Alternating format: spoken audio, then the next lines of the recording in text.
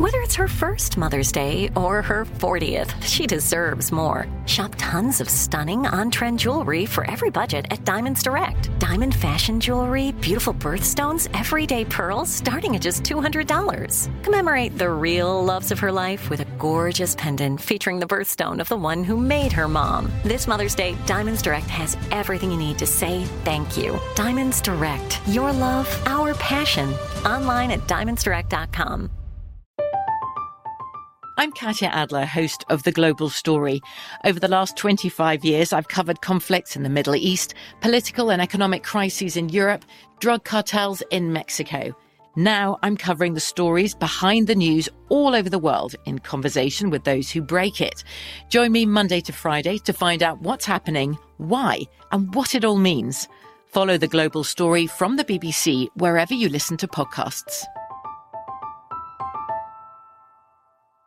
Xfinity has free premium networks for everyone this month, no matter what kind of entertainment you love. Addicted to true crime? Catch killer cases and more spine-tingling shows on A&E Crime Central. Crave adventure? Explore Asian action movies on Hi-YAH. Searching for something extreme? Check out skating, snowboarding, and more on Fuel TV Plus, the global home of action sports. And find crowd-pleasing bops on iHeartRadio's Hit Nation playlist. There's new free shows and movies to love every week. Say free this week in your Xfinity voice remote. Enjoy all your favorite sports like never before at BetMGM. Signing up and playing is so easy. Simply sign up using code Buckeye and receive up to $1,500 back in bonus bets if you don't win your first bet. When you register with BetMGM, you can get instant access to a variety of parlay selection features, live betting options, and the best daily promotions in the business. And with BetMGM at your fingertips, every play and every game matter more than ever. Place your moneyline, prop, and parlay bets with the king of sportsbooks today. Sign up using code Buckeye and receive up to $1,500 back in bonus bets if you don't win your first bet. That's right, up to $1,500. Again, sign up using code Buckeye and receive up to $1,500 back in bonus bets if you don't win your first bet. BetMGM and GameSense remind you to play responsibly. 21 plus and present in Ohio. Subject to eligibility requirements. Rewards are non-withdrawable bonus bets that expire in 7 days. Gambling problem? Call 1-800-GAMBLER in partnership with MGM Northfield Park. That's 1-800-GAMBLER.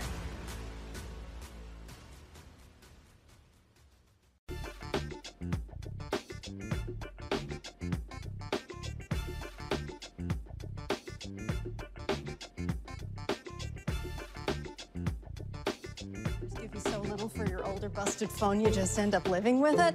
I don't think so. Verizon lets you trade in your broken phone for a shiny new one. You break it, we upgrade it. You dunk it, doggy bone it, slam it, wham it, strawberry jam it. We upgrade it. Get a 5G phone on us with select plans. Every customer, current, new, or business. Because everyone deserves better. And with plans starting at just $35, better costs less than you think. Monday, December 6th, 2021. I'm Dr. Avis Jones-DeWeaver, sitting in for Roland, who's on a much-needed vacation. Here's what's coming up on Roland Martin Unfiltered, streaming live on the Black Star Network. Civil rights groups send a letter to Senate Majority Leader Chuck Schumer, urging him to use his power to pass the House-approved social spending bill. Black women leaders and allies met with Vice President Kamala Harris to discuss the significant domestic policy and democracy issues facing our nation. Melanie Campbell, President and CEO of the National Coalition on Black Civic Participation, will be here. She'll tell us what happened in that meeting. The Department of Justice is suing Texas over its plan to redraw voting districts that would discriminate against Black and Latino voters. We'll tell you why the DOJ just closed the Emmett Till murder investigation.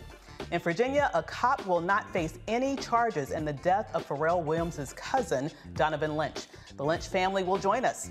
Jelani Day's family is demanding the FBI investigate his death as a hate crime. Plus, Jussie Smollett takes the stand and details his relationship with one of his attackers. At least 32 cases of the Omicron COVID variant have been reported across 12 states. We'll tell you which ones.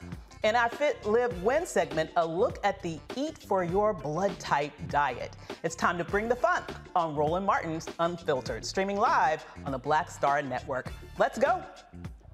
He's got it. Whatever the miss, he's on it. Whatever it is, he's got the scoop, the fact, the find. And when it breaks, he's right on time and it's rolling. Best believe he's knowing. Putting it down from sports to news to politics. With entertainment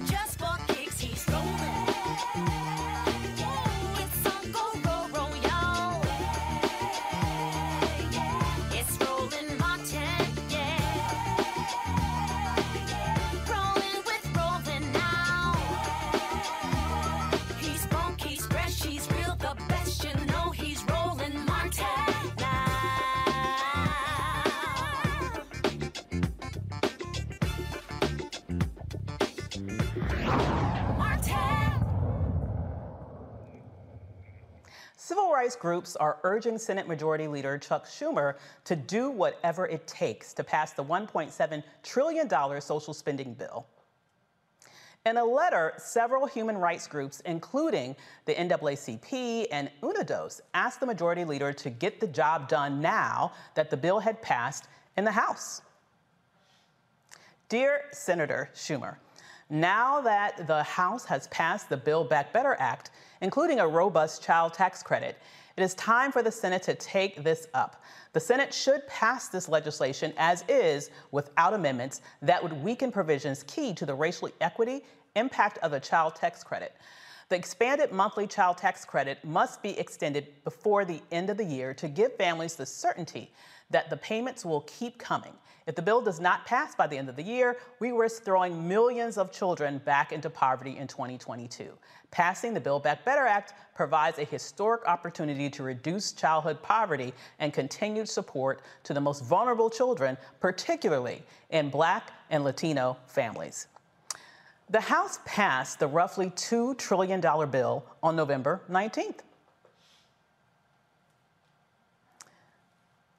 The Build Back Better framework allows us opportunities to invest $555 billion to fight climate change, $400 billion for universal pre-K, $200 billion for child tax credits, another $200 billion for 4 weeks of paid leave, $165 billion on healthcare spending, $155 billion to expand affordable home care, $150 billion for affordable housing.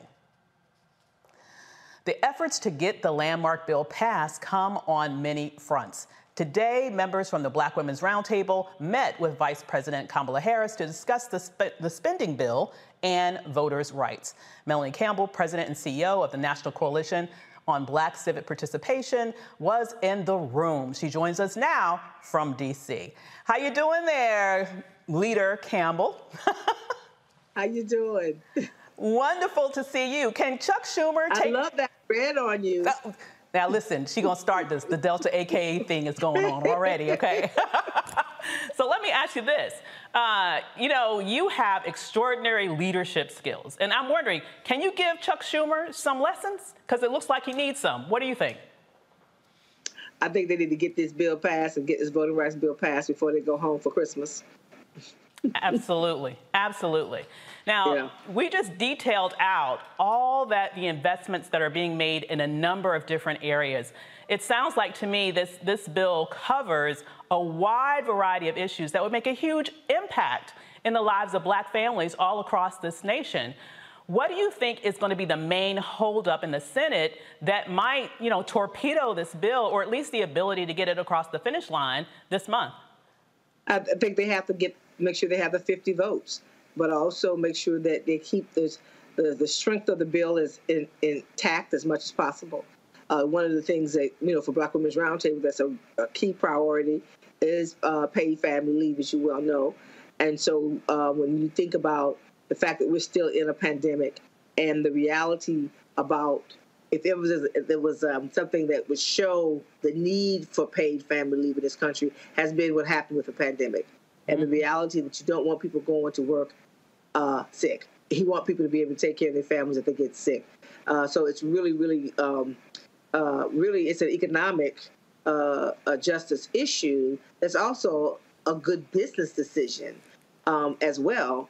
And so that's so for us, we've been pushing, Avis, as you know, we've been pushing voting rights and connecting that dot to economic justice. So we've been pushing for them to pass the infrastructure bill, the Build Back Better bill, but also other issues like reproductive justice as well, and make sure that people connect the dots to why voting rights is so important.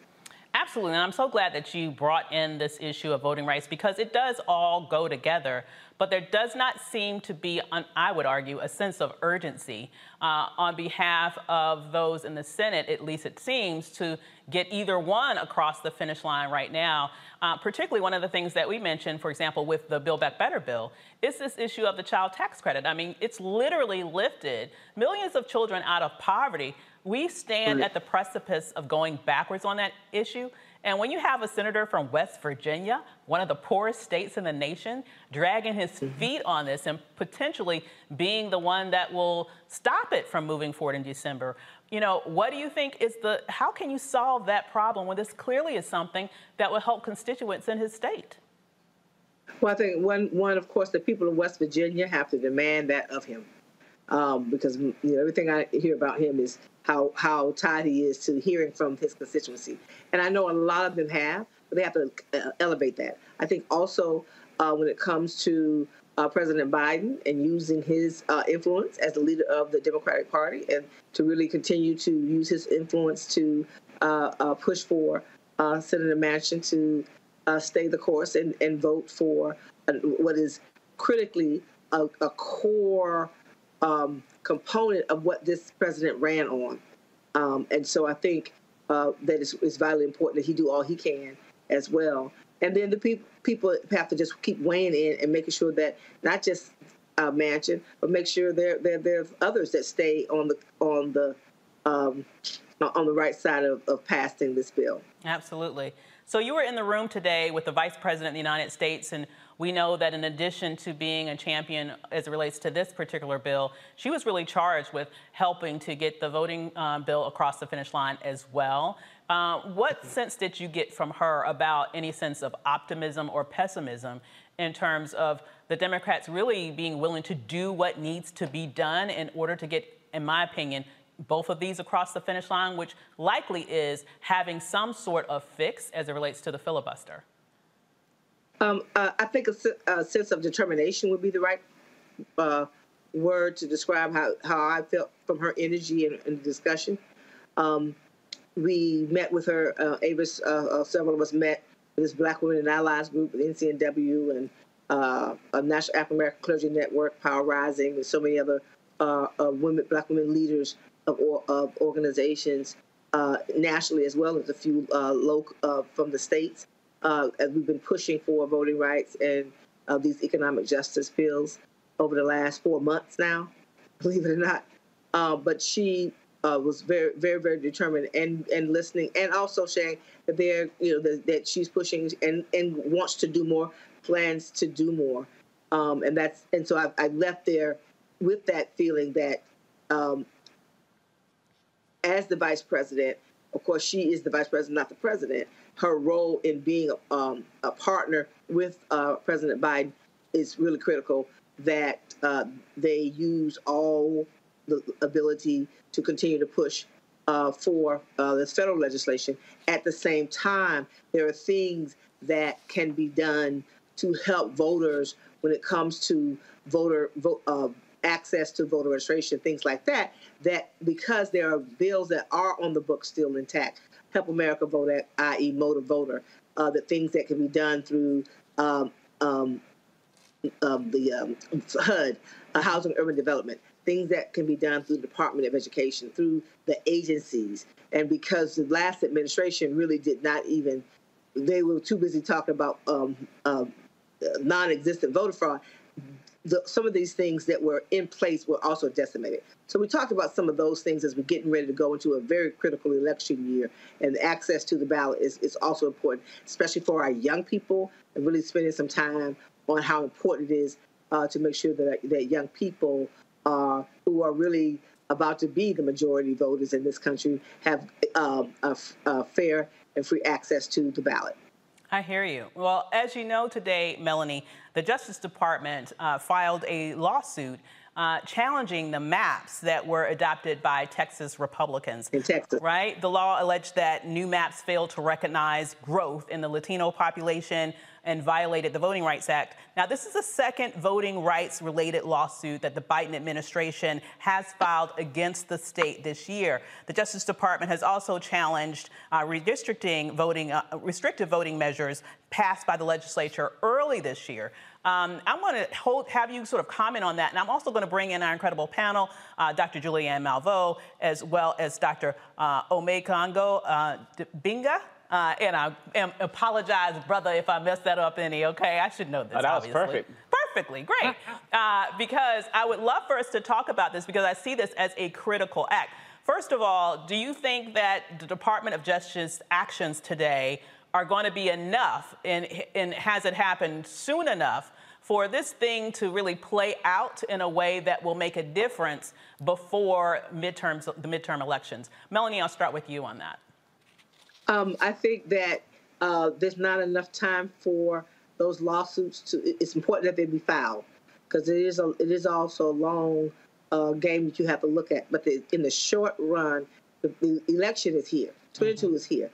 There is no way we can out-organize, and there's not enough lawsuits that will move fast enough. And you don't have a Supreme Court that will put stays on some of these bad laws. So what does that mean? We have to have federal legislation for it to affect the 22 election. So I would say, yes, keep filing lawsuits wherever you see voter suppression and discrimination when it comes to our voting process and the right to vote. But at the same time, there's nothing that we can do to really be ready for the opportunity for people to have fair opportunity to vote and have that vote protected, and not be for organizers not to be fearful of being charged for giving somebody water, like in Georgia in lines next year. That you have to have federal voting rights legislation passed for that to happen. The John Lewis Voting Rights Restoration Act, as well as the Freedom to Vote Act, to help provide fair access to the ballot.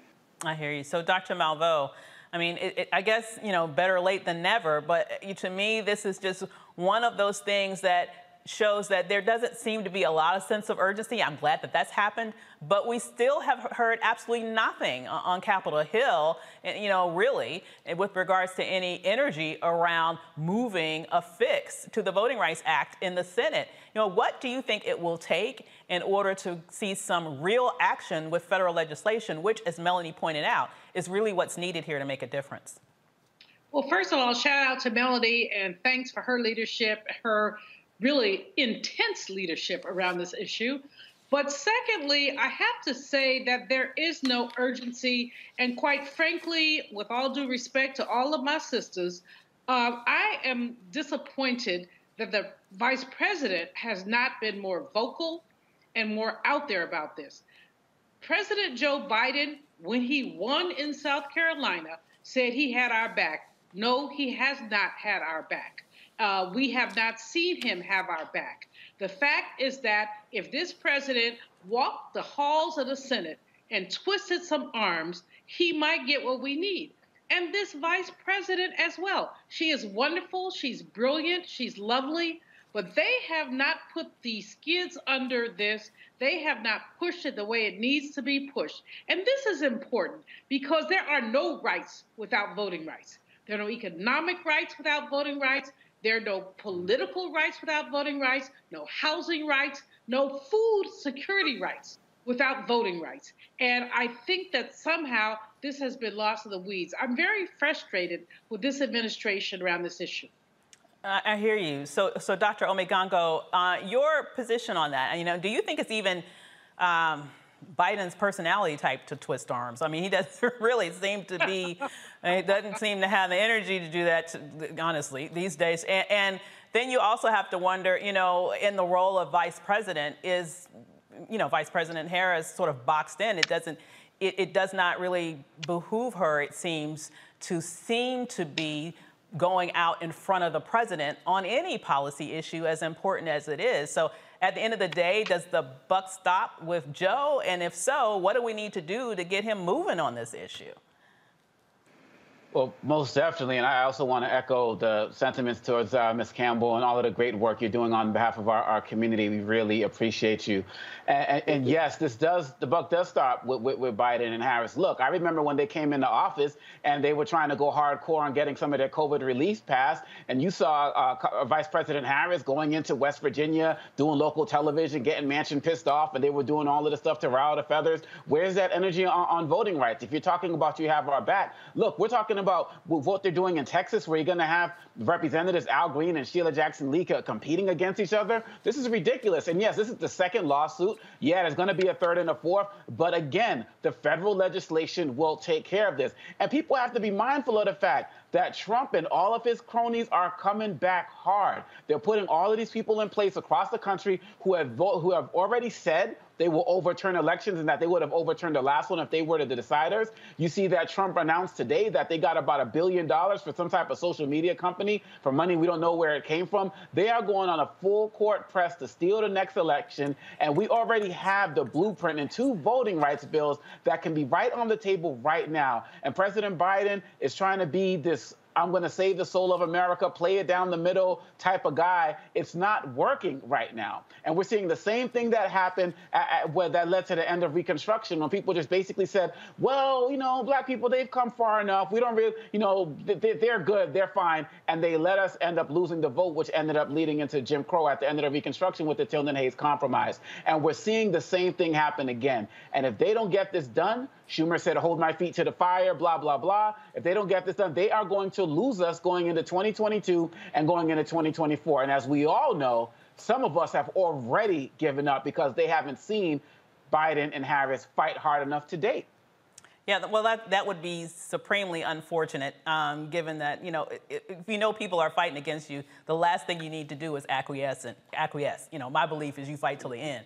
But here is the point that you made that was so brilliant. I mean, this is really like history repeating itself. I completely agree with that. And I also kind of think of this as really, honestly, the rebirth of American apartheid in many ways. Because what's really going on here with regards to the stealing of voting rights, that's how I would characterize what's been happening all across the country, as well as the packing of the Supreme Court, what you have here is an all-out right-wing effort to make majorities irrelevant, numeric majorities irrelevant, okay?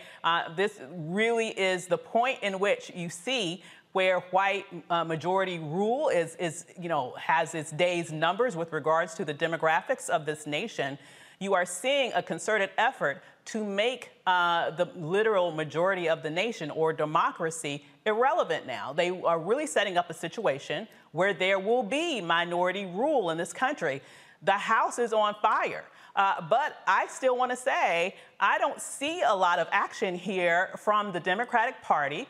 Schumer seems to be, I don't even understand why he's the leader. Please. I really do not understand why he is the leader. He is exerting zero leadership. Where is the leadership? I don't see it. And honestly, you know, I understand the frustration here with, you know, the Biden-Harris ticket, but let's also be realistic that she is a vice president and not a president. And there really is not the ability for a vice president, you know, she doesn't really have the power in that role to supersede the priorities of the president. The problem to me seems to be that this does not seem to be a priority or an urgent priority on Joe Biden's agenda. And my question to you, Melanie Campbell, is why is that not the case? What do we need to do? I know you've been doing a lot of work in the streets. You've gotten arrested, and many black women have gotten arrested, and men have gotten arrested around this issue numerous times. What do we need to do to wake up thousands of people around this nation, because this really is the beginning of American apartheid. If you guys think what's happening with the Supreme Court right now is scary, let me just tell you that's just the tip of the iceberg, because if they can undo that precedent, what keeps them going for other precedents in the future? They've already gutted the Voting Rights Act. What's next? I mean, what do you think, Melanie, needs to happen to really let the masses understand how urgent this situation is, and I think engage in some really huge acts of civil disobedience all across this country to tell the Democratic Party, we're holding you just as responsible as the Republicans, because while they're going around this nation passing hundreds of laws to undermine our voting rights, you're sitting on your hands as if there's nothing that you can do, but you know exactly what you need to do, yet you don't have the courage to do it. What can we do to sort of spark that type of energy and change? I think what we have to do is we can't let off the gas, number one, right? I think if people can't sit on the sidelines, we have to expand the pressure. We're going back out there Wednesday in the snow and the rain on Wednesday. We have to show up and make the demands. There's nothing in our history that we have won victories without us sacrificing and pushing the envelope. Nobody's going to exert, whether you're our friend or our foes. And so we're at this inflection point. And so we have to fight even harder. We need more people in the streets. We need more people showing up on the things that we're doing with Black Women Take Action. We have to show up. And the sense of urgency has to be elevated. And until we win, when we started down this road, you could have told me that we were going to have to do what we did. But guess what? Our predecessors, our ancestors had to do it. Unfortunately, it's something we thought we didn't have to fight for. But folks who believe that there's only a small amount of folks, a certain type of white male even, that should have the power, have already decided that they will throw the whole structure of this democracy to the wind in order to stay in power. So we have to be much more organized in our efforts in our community and demand of our friends, as well as to deal with our foes and find ways to get them out of the way. This is the fight of a lifetime for us. And we have to, I agree, it is not at the level that it needs to be. But I tell folks, go to blackwomentake.action.org, show up with us on Wednesday. We're going to be out there with our Freedom Walk. We're going to be out there protesting. Others are doing things this week. I think Reverend Barber has something going on. Others are going on, and we're going to be out there. And we need more of our people to stand up and make the demands, and as our quote-unquote allies as well, which is what we've been trying to do, is make sure, because this is not a Black issue. It will have adverse impact on Black and brown people, but this is a democracy issue. This is an issue about whether or not we're going to look up, and you brought it. I agree wholeheartedly. What's happening in the Supreme Court with this issue around the Mississippi case is a test to see just where this can go. And so history again has shown us we can be in a good place, and then we can look up, and then there's a push backwards when it comes to taking away our rights. And our children are depending on us to do our part and lead and fight until we win, as Derek always says. Absolutely true. And in the words of Frederick Douglass, power concedes nothing without demand. It never has, and it never will. And you're exactly right. That not just applies to our foes, it applies to our supposed allies. I would love to see the same amount of energy that we see on behalf of Black lives in the street, on behalf of Black power in the street, because that's exactly what we're talking about when we're talking about what's been happening all across this nation. To undermine our voting power is to undermine our power writ large on a wide variety of issues that are important to us, including issues around Black lives. So it is the one thing that's not. Yes. I would say in the meeting today, I will say one of the things that we did lead with, I felt, and many of us, you can speak to others who were in the meeting, that Vice President and I would say in absentia of the President, they get it. They're going to have to go harder. Well, what's taking so long? I'm looking to see. You can ask them that question. I'm just saying, I feel like you have to ask them that question. But I think part of why we meet is we have to make those, that was part of the reason to meet, right? Was to continue to say to our friends, we need you to do more. So that's part of what that meeting was about. And I left there feeling that she got that, and we just have to keep pushing. I hear you. Dr. Malveaux, I know you wanted to add something to that. I really do, because Melanie, as much as I love and respect you, I have to say, we cannot let our VP off the hook. I don't know how often she meets with the president, but if he's playing her, he could be. If he's playing her, shame on her and shame on us. But he said he had our back. He appointed a Black and Asian American woman to be the VP. She has to come out. We have seen VPs step over the president.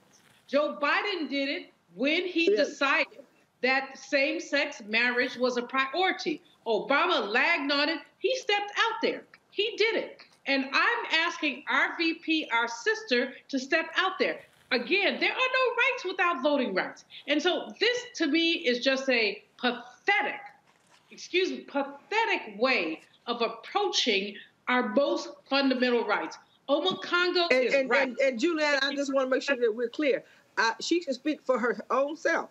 I'm saying to you, I left that meeting feeling that she understood that and she's going to do more and that they have to do more. That's the only point I'm making. That you left feeling that I feel let down by the Biden-Harris administration.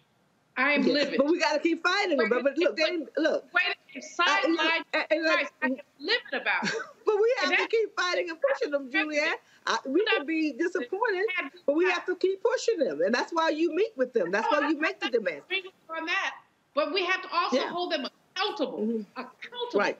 We can't go back to 1896, and that's what Dr. Obakongo was referring to. At post-Reconstruction, they started taking our stuff. They go again. And too many of us are too silent. We're too in love with having a black woman in the White House. I don't know about that. Well, I feel like she's getting extraordinary criticism, specifically because she's a black woman in the White House. But that's a whole nother conversation. But what you're saying writ large, Dr. Malveaux, I completely agree with you in that I'm disappointed too. Okay, I honestly, I'm way past disappointment. I'm at the point where I'm pissed. I mean, this is absolutely ridiculous. There is no excuse. Okay, there's no excuse for the lagging of the feet. There's no excuse for the lack of urgency. Honestly, there's no excuse for the lack of backbone. Now, I hear what you're saying about sometimes there's been precedent of a few, you can come up with a few isolated incidents where there's been precedent of a vice president superseding the president on an issue. But let's also acknowledge the fact that black women are not measured with the same yardstick as white men are. And so, I feel like she's already been getting a very unfair treatment in the press just because she's a black woman. This ridiculousness about how she's hard on people. I am sure that she is not any more stringent on people than a white male would be in that position, but they are oftentimes considered as leadership qualities. But let's not, Dr. Obakongo, I would love to hear your opinion on, I'm sorry, go ahead. If she's getting that criticism, some of which frankly is deserved. But if she's how do you know? Did you work for her? Hell no. I don't work for people. I don't make a habit of that. Right. So I'm just saying the only people know are people that worked for her. And there have been conflicting evidence on that, but the evidence that seems to get all the attention are the critics. And I'm just saying there's a long history, and I know you know this as a black woman.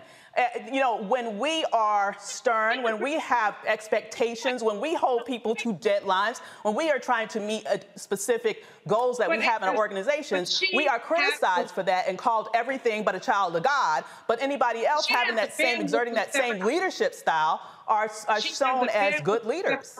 Hasn't done it. She has the bandwidth to step out. I agree with you. Black women, we get it. I've gotten it my whole life. I don't know how many, I'm not going to tell y'all how many years, but anybody who Googles me knows. I mean, every time I do something, I get criticism. Loud black woman. Yeah. But the fact is that when you have that reputation, you also have the flexibility to step the you-know-what out. And she has not done it. Really quickly, Dr. Obakongo, your thoughts, and then we have to move on.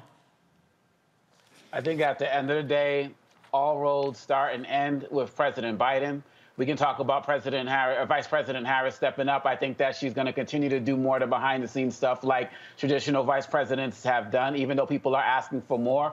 But we have to understand the first thing, going back to Reconstruction, the first thing they went to after that ended was not property, was not work rights, it was the vote. Just like they are strategically doing it right now. Mm-hmm. So it starts and ends with Biden. We know a lot of the Harris critique is about black women hate. We understand that. But Biden has to get out there and prove that he has our backs like he said he did, because right now he is seeming so comfortable. We are about to lose something that is fundamental to our existence in America. Absolutely. And he's about to lose his governing majority in Congress if he doesn't get his stuff together, because it's our vote that makes the Democrats writ large win.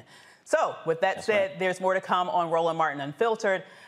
The family of a black man killed in Virginia has a lot to say about the officer who killed Donovan Lynch not facing any charges. Donovan's father and sister will be with us. Plus, Jelani Day's family wants the FBI to investigate his death as a hate crime. And later in our Fit, Live, Win segment, eating for your blood type.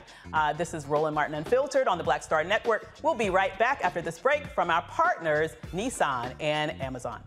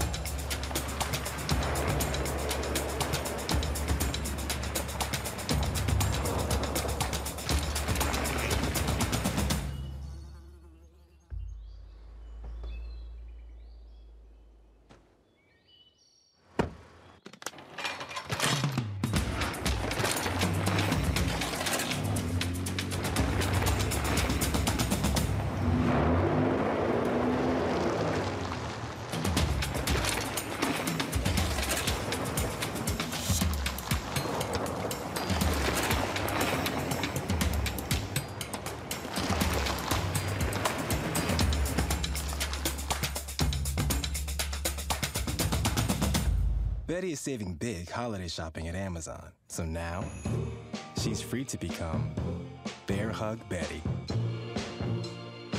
Settle in, kids. You'll be there a while.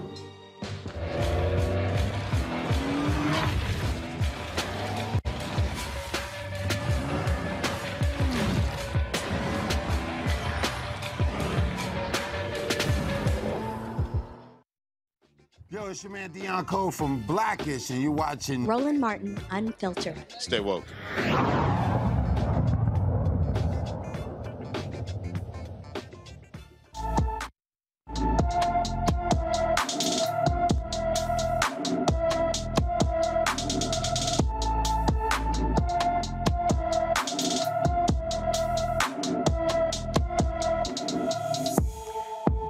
Newsome has been missing since November 30th, 2021 from Los Angeles, California.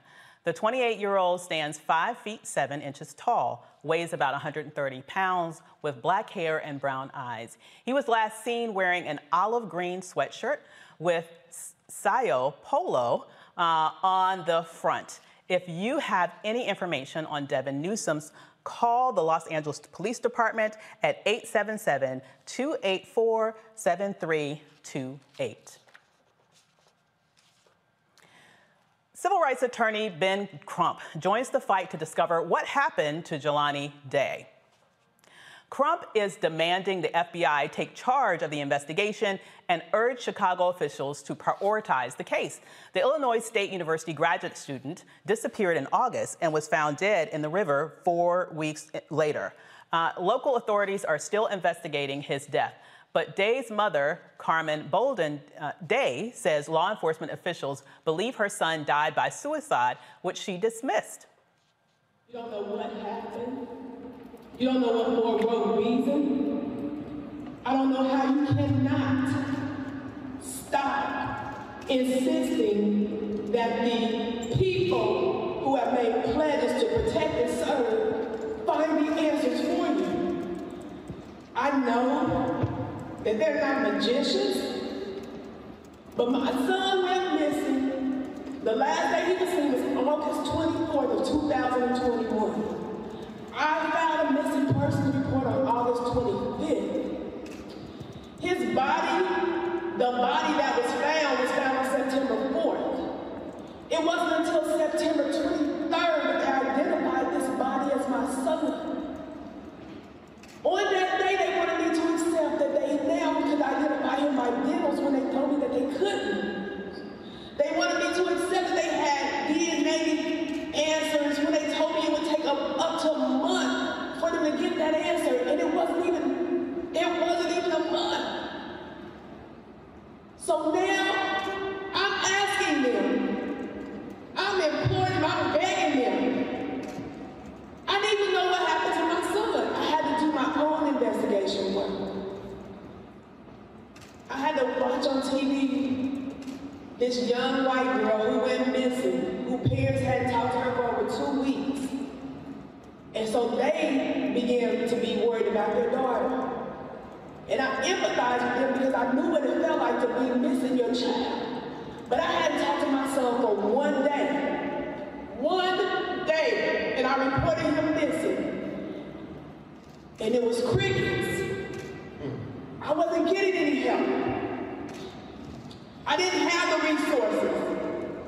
I didn't have the ability to have people out there searching for my child. I have to tell you, my heart breaks for that mother and family. To lose your child, have them missing for weeks, have them found in this very disturbing way, and still really not getting any information that you deem as credible, has got to be heartbreaking. Dr. Malveaux, I'll start with you. What do you think needs to happen for that family to get some closure here and to really get the truth about what happened to their son, since this suicidal claim doesn't really seem to have much merit in their eyes? Well, the suicidal claim is nonsense. This is a young man who is on the uptake, the PhD student who's doing his work. It's nonsense. But I think that the pain is compounded by the fact that as Jelani Day was reported missing, this white girl was reported missing, and that was like the FBI Central. It was all over the place. And so what you saw publicly was the value of one kind of life, white female life, over another kind of life, black male life. And that, for that family, has to be gripping. The FBI needs to not only do an investigation about what happened to Jelani, but they also have to do an investigation about how these local law enforcement people blew this woman off. She knew her son, she knew, and she knows, and we know, this brother did not commit any suicide. Somebody followed him. I mean, I don't know. I have not the facts, but you know, I do love to speculate. And in speculation, we know he was last seen at a cannabis shop. Somebody probably followed him. He probably had a little coin, and they, you know, basically did away with him. And we're also in an area where there is anti-blackness. So I am happy that Ben Crump is there. I was happy to see my colleagues at Rainbow Push. I saw Reverend Jeanette Wilson standing on the side. I'm happy to see them there. But it's going to take more than just that little bit. The FBI has to start dealing with, you just did a segment, Avis, about black and missing. Our missing has never been an issue for predatory, capitalist, white America. Sad but true. Dr. Omekongo, what are your thoughts about how can we get to a point where we can figure out a way to get this nation to prioritize black lives when they go missing in the same way that they seem to prioritize the white female missing person? The best way to do it is by doing what we're doing tonight. We have to show them how it's done and let them follow our lead. I'm so happy that, you know, on this show, we do the Black and Missing segment and so many other people who are out there using their platforms to do it, because just like with music culture and everything else, people start to follow our lead. And the more vocal we are about it and the more we demand that these other organizations do it as well, they're going to start doing it. And I've seen it a little bit, and we have to keep the pressure on. And this story, you know, just started to just break me down, because you know what it really made me think of? Two other people, Ahmaud Arbery and Breonna Taylor. And the fact of the matter is, these stories happened, and then it took all of this extra push, all of this extra fight to bring the attention to the media. I think what happened with Arbery happened in February, and the video didn't come to light until May because his mother had to keep fighting for her son, who they also made up all of these stories about, didn't even arrest the killers at the scene. And this is what we have to do to continually show that we matter. Mothers are stepping up, fathers are stepping up, communities are stepping up. And as people are starting to see this, they're starting to be like, oh, wow, it really is important. That's the only way it's going to happen, because really at the end of the day, they've never cared about us on any major level, but they know that we're consumers. They know that we're spending money on their networks and advertising dollars and all of this other type of stuff. The more we speak up on it, the more they're going to speak up on it, because we have to stop making the burden of finding missing black bodies on the feet of the parents and families. We got FBI, we got police, we got investigators, local sheriffs and all of this. They need to do their job just as much as they do for other people. They need to do it for us. Absolutely. Amen to that. So the investigation in the 1955 murder of Emmett Till is officially closed. The DOJ opened its investigation after the woman who accused Till recanted her story to a professor in 2017. But the DOJ says it cannot prove the woman lied to federal investigators, even though she said she did. Okay, interesting. Till was visiting family in Mississippi when a white woman accused the 14-year-old of propositioning her. Two white men later abducted and beat the teenager to death. Oh my goodness, I don't even know where to start with this. Dr.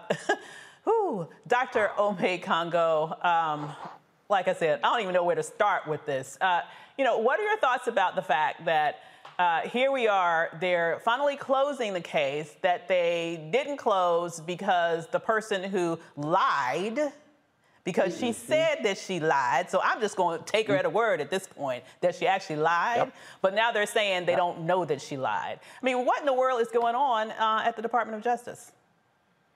It's like people just continually want to just spit on Emmett Till's grave and the grave of his whole family, Mamie Till and everybody else. And it's just completely disrespectful. She came out and said that she lied. When I listen to stories of people like Joe Madison and the like, and people who lived during that time and how shocking it was and changed their whole psyche, and how we've had the Trayvon Martins of the world and the Michael Browns reminiscent of Emmett Till. And you see, even up until today, the woman can come out and confess to the truth and still can't get this justice. This woman's lies killed him, and now her truth is killing him further.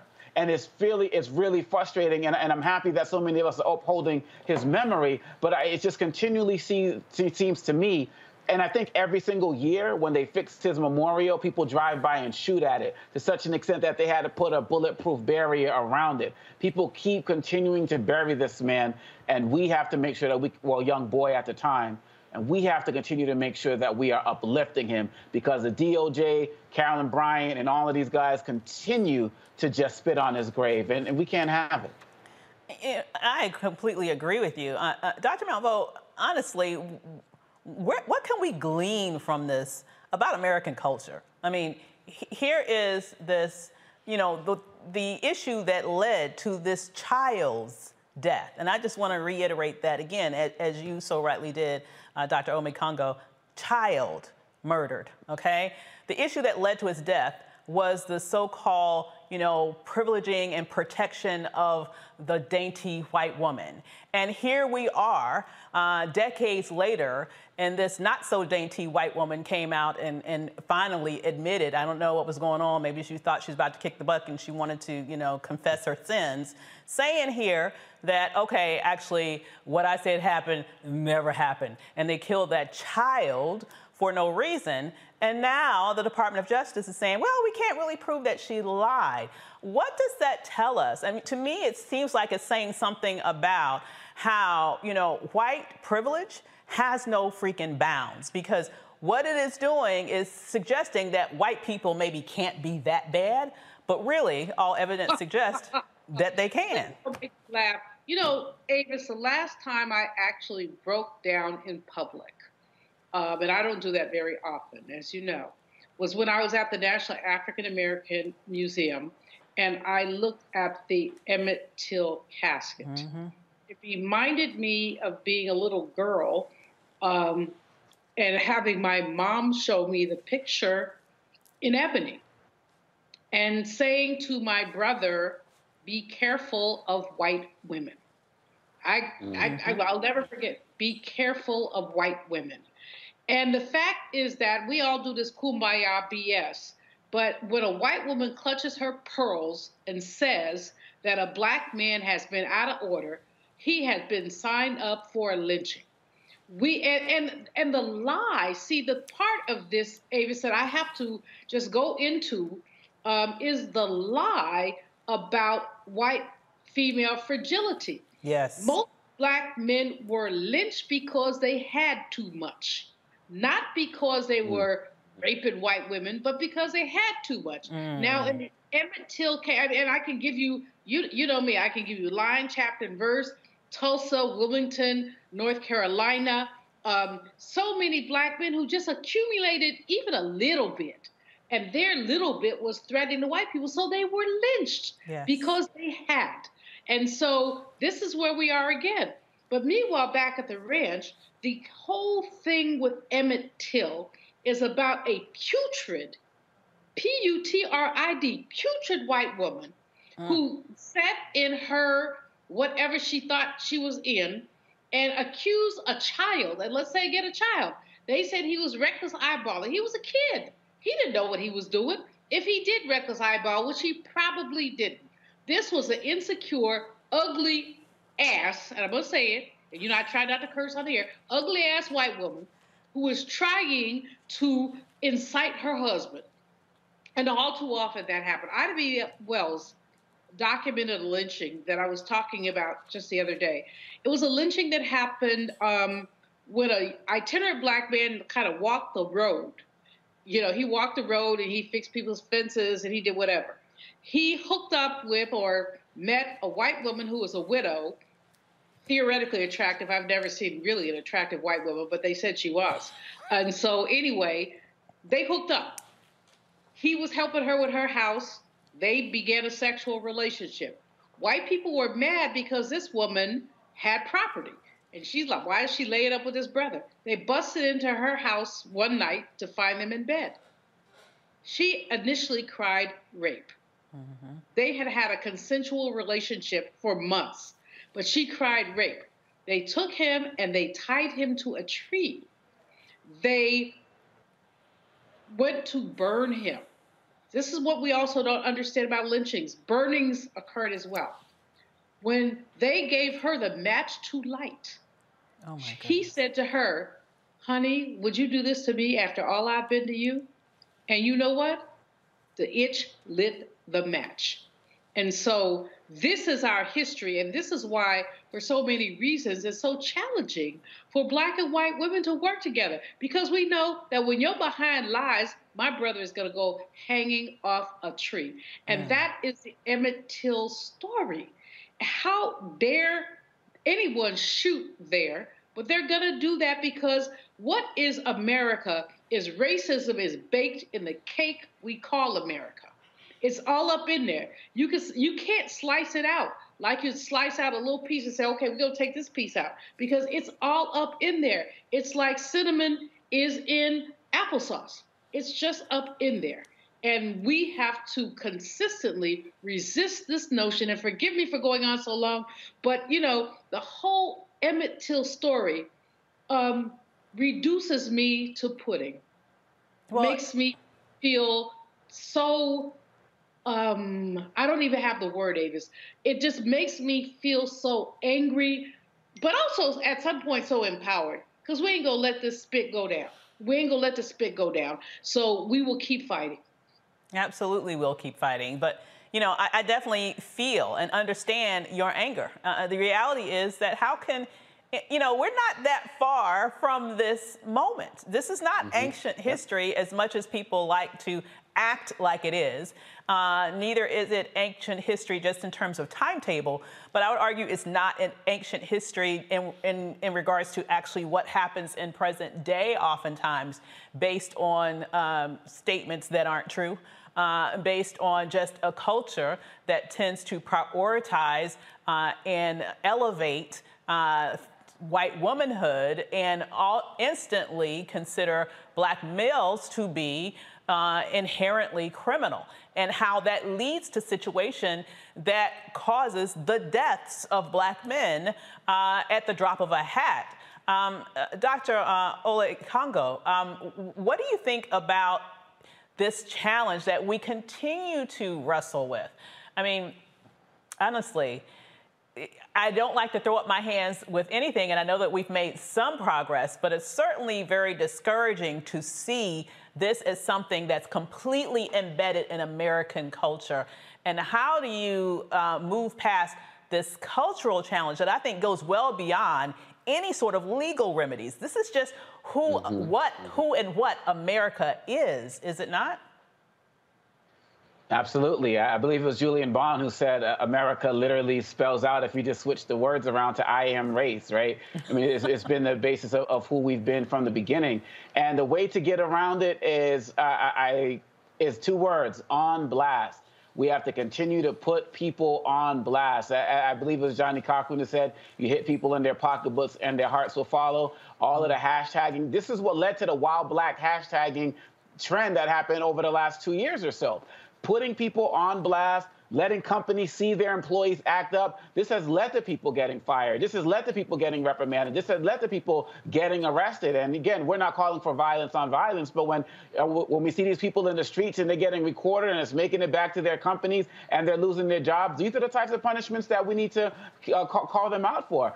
And really, at the end of the day, I've seen some of these videos where some of the Black folks who are in them, they mad and they are starting to retaliate violently as well. So people need to be on notice for that, because we don't condone any of that. So at the end of the day, we need to continue to use our platforms to call these people out. We're running these social medias in terms of hashtagging, and we have these platforms out there using it. letting people know that we are not tolerating it anymore. I mean, I'm just imagining what if we had, you know, the social media back in those days and what we could have done to help expose women like Brian and all of these other people who are lying out there, and what could the consequences have been. So I think that that's what we need to be doing. We need to continue doing it. And it kind of ties into the other segment, showing people that our lives matter. You're not just going to lie on us for sitting in our car, for working at an ATM machine, for selling lemonade, for selling Girl Scout cookies, for just walking down the street, all of this other type of stuff. We are going to show you that our lives matter. It may cost you your job. It may cost you some other type of thing that you love.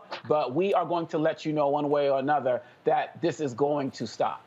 Absolutely. And I wonder if, you know, with all of the sort of Karenisms that you just kind of laid out there, you know, I think about there are just so many dangers, from the noisy, annoying Karens to literal life or death issues. I'm thinking about it. Just came back from Miami with my oldest son who wanted to go to Art Basel for a minute. We went out there and he wanted to hang out that evening. And I told him, I was like, okay, hang out. He's a grown man, 25, but I'm like, be careful. This is Florida.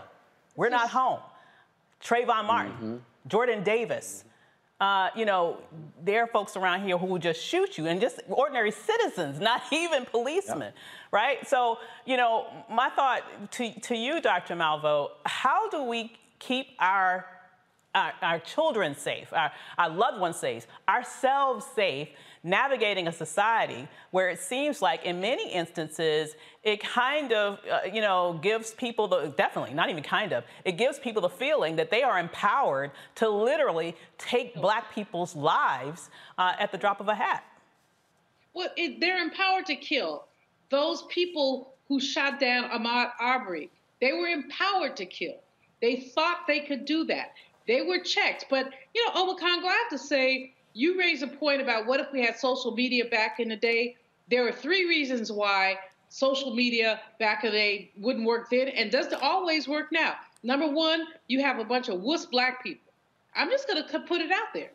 Folks who, well, maybe they shouldn't have been walking there. So that's wuss Black people, number 1. Number 2, this stuff is not individually isolated. It is structural. If it were individually isolated, we get upset about a Trayvon Martin, about a George Floyd, about an Ahmaud Arbery, about a Breonna Taylor. That is individual isolation. The issue is a structural way that Black people can be demonized and victimized every time we do something. Inhale, walk down the street, use an ATM, say something to somebody. You know, it is amazing. So we got the wuss Black people, we got the structuralism, and the third thing we have is white indifference. There is an indifference to our lives. I have started, which is a very bad habit, reading comments on various stories in the Washington Post. It's a very bad habit because I spend too much time. You know, like going back at stupid white folks saying, have you lost your mind? Your racism is showing, or something like that. But the fact is that there are some myopic white people who believe that we deserve this. And we have to go all the way back to when we got here and how we were dehumanized, demonized, made to seem threatening. This is how we ended up with the prison industrial complex to ensure that Black men especially, but also Black women, were free labor for this predatory capitalist system. We have to basically deal with that. And unfortunately, we are in the minority. Avis, earlier you talked about the majority of the minority. But the fact is that our country was never designed for the majority to be able to vote, to have power. It was always designed, when you look at the way the Senate is constructed, that Vermont has the same number of senators as California, which has 10 times the population. It was always designed to be minority, predatory, capitalist rule. We need a revolution. At the end of the day, we just need to turn this, you know what, out. And that's back in the day what we tried to do, and folks are like, oh no, calm down, it's all gonna be okay. No, it ain't okay. It won't be okay until we make it so. I hear you, my girl. So coming up, Jussie Smollett takes the stand in his trial, revealing his relationship with one of his attackers. Plus, a Virginia family is not happy the police officer who killed Donovan Lynch will not face any charges. Stay with us on Roland Martin Unfiltered. We'll be right back after this break. You're watching the Black Star Network.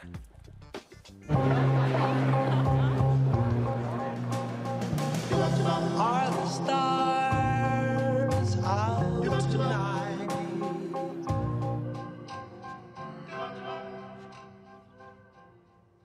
Alexa, play our favorite song again. Okay.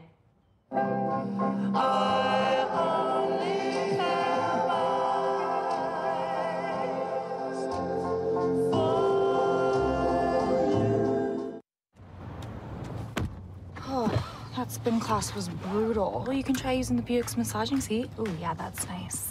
Can I use Apple CarPlay to put some music on? Sure, it's wireless. Pick something we all like. Okay, hold on. What's your Buick's Wi-Fi password? Buick Envision 2021. Oh, you should pick something stronger. That's really predictable. That's a really tight spot. Don't worry, I used to hate parallel parking. Me too. Hey.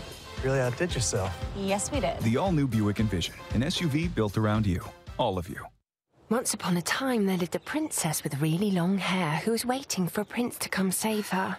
But really, who has time for that? Let's go. Feeling myself. I'm feeling She ordered herself a ladder with Prime one-day delivery, and she was out of there. I want some hood girls looking back at it and a good girl in my tax bracket. Now, her hairdressing empire is killing it. And the prince? Well, who cares? Prime changes everything. Folks, Black Star Network is here. Hold no punches! I'm real revolutionary right now. Support this man, Black Media. He makes sure that our stories are told. Thank you for being the voice of Black America, Roland. Stay black. I love y'all. All momentum we have now, we have to keep this going. The video looks phenomenal. See, this difference between Black Star Network and black-owned media and something like CNN. You can't be black-owned media and be scared. It's time to be smart. Bring your eyeballs home. You dig?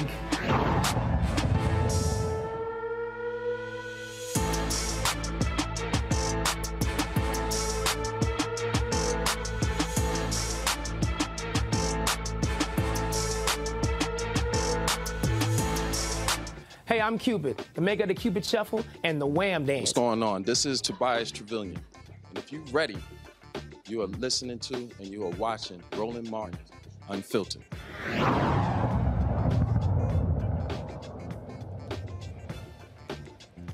Jussie Smollett has taken the stand in his Chicago trial. Today, the former Empire actor testified as the trial enters its second week and nears a finish. Smollett's testimony focused on his relationship with Bola and Ola Osundario, who testified that Smollett paid them to stage a fake hate crime. Smollett told jurors that he was not friends with Ola, but was friends with Bola, interesting, with whom he testified he had a sexual relationship and would help him get drugs. Bola denied this during his testimony earlier in the trial. So it's very interesting, really quickly, Dr. Omekongo, you remember when this first happened, it just sort of blew up. And I just kind of, juxtapose this against the issue of, whenever there are issues regarding, hate crimes, oftentimes it's hard to get the attention in terms of specifically calling it what it is. But when this happened and it's been deemed this sort of fake hate crime, there is all sorts of attention on it. And I would argue that, honestly, I feel like they're going to really throw the kitchen sink at Jussie. What are your thoughts about what can we glean from the difference between how this issue has played out, not only legally, but in front of the media? It's completely, as you said, they are completely out for blood and vengeance. And I believe that there are bigger fish to fry in Chicago with all of the issues that are going on there. And I believe that despite everything that he did, which was wrong and worthy of some type of punishment, of course. They're turning this into like a O.J. Simpson trial part 2. And when you think about everything we've talked about in the last few segments, about all of the work the family of Jelani Day had to do, Ahmaud Arbery, and so on and so forth, to get real attention put on to real serious things that have been crimes in the case of Arbery, or things that will end up most likely being potential crimes with Jelani Day that have led to the loss of life, and everything we have to do to get that attention. But you get a situation like this, and the whole city and the police are going out of their minds to try to nail him to the wall. I think that this is ridiculous, and I feel like this is what we all need to be mindful of will happen if we slip up in any way, shape, or form, whether intentional or not. They will do anything to put any one of us on trial and make us the face of something in order to drive a point home. This is too much attention put on this case. Absolutely. Agreed, Dr. Malveaux? I do agree fully with Dr. Obakongo. I think that this is absurd. I don't know what happened. I wasn't there. I remember talking about this on this program a couple of years ago when it first came out. And at that time, I think we had some crazy black conservative who, said it was a hoax. And I think I and someone else said it didn't have to be a hoax. I don't know what it is. It's not rational, but this ain't the worst thing that ever happened to anybody. Mm-hmm. And so to spend this kind of time, effort, energy, money, and publicity, on this is really to undermine the reality of hate crime. Because hate crime does happen to our people. All too often, people want to minimize it, marginalize it. And this thing here, since I wasn't there. I tried not to comment when I wasn't there. But there's some messed up stuff going on here, and we know that. Absolutely. But we also know that this young man should not be thrown under the bus, that there was a probability of some kind of relationship that kind of went sideways. Whatever. Why are we spending hundreds of thousands of dollars trying to throw this young man in jail? Absolutely. He offered to repay like 10 grand and to whatever. He pulled it back. But they're not trying to do that. They want blood. This is revenge trial 101. It certainly is. And that is Dr. Malveau's version of my name is Bennett and I ain't in it. Okay, so next, we're going to be joined by the family of Donovan Lynch right after this quick break from our partners Nissan and Amazon. We'll be back with Roland Martin Unfiltered with the Black Star Network.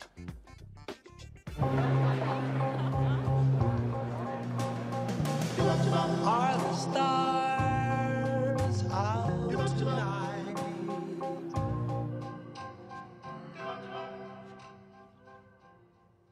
Alexa, play our favorite song again. Okay. I only have eyes for you.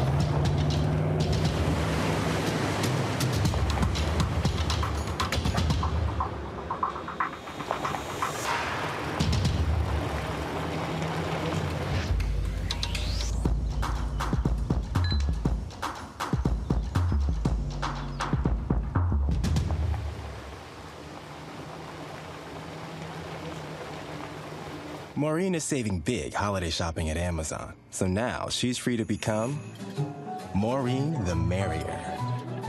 Food is her love language, and she really loves her grandson. Like, really loves. Hello, everyone, I'm Godfrey, and you're watching Roland Martin Unfiltered, and while he's doing Unfiltered, I'm practicing the wobble.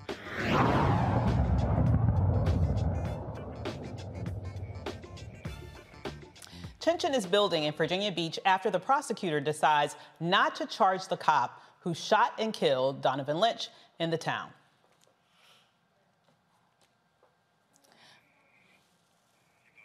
The city's prosecutors say that Officer Solomon Simmons was justified in protecting himself and others in the late March shooting. They said Lynch raked around into his handgun's chamber and pointed his weapon toward a parking lot filled with multiple people and police. Joining me now is Wayne Lynch, Donovan's father, Lauren Lynch, Donovan's sister, attorney Jennifer Carroll Foy, and Minister Gary McCollum. So I'd like to start with the attorney. Thoughts around what's happening here with regards to the decision not to file charges legally. Can you explain to us what the justification for that really was? Yes, and thank you for having me. So as a family friend and someone who's working with the family in order to bring more attention to this issue, they're trying to say that this was a justifiable shooting. But what we know is that the facts don't add up, or the information that was provided is insufficient, and there are so many holes that you can cast a net and catch many things in it. At the end of the day, we know that Donovan committed no crime.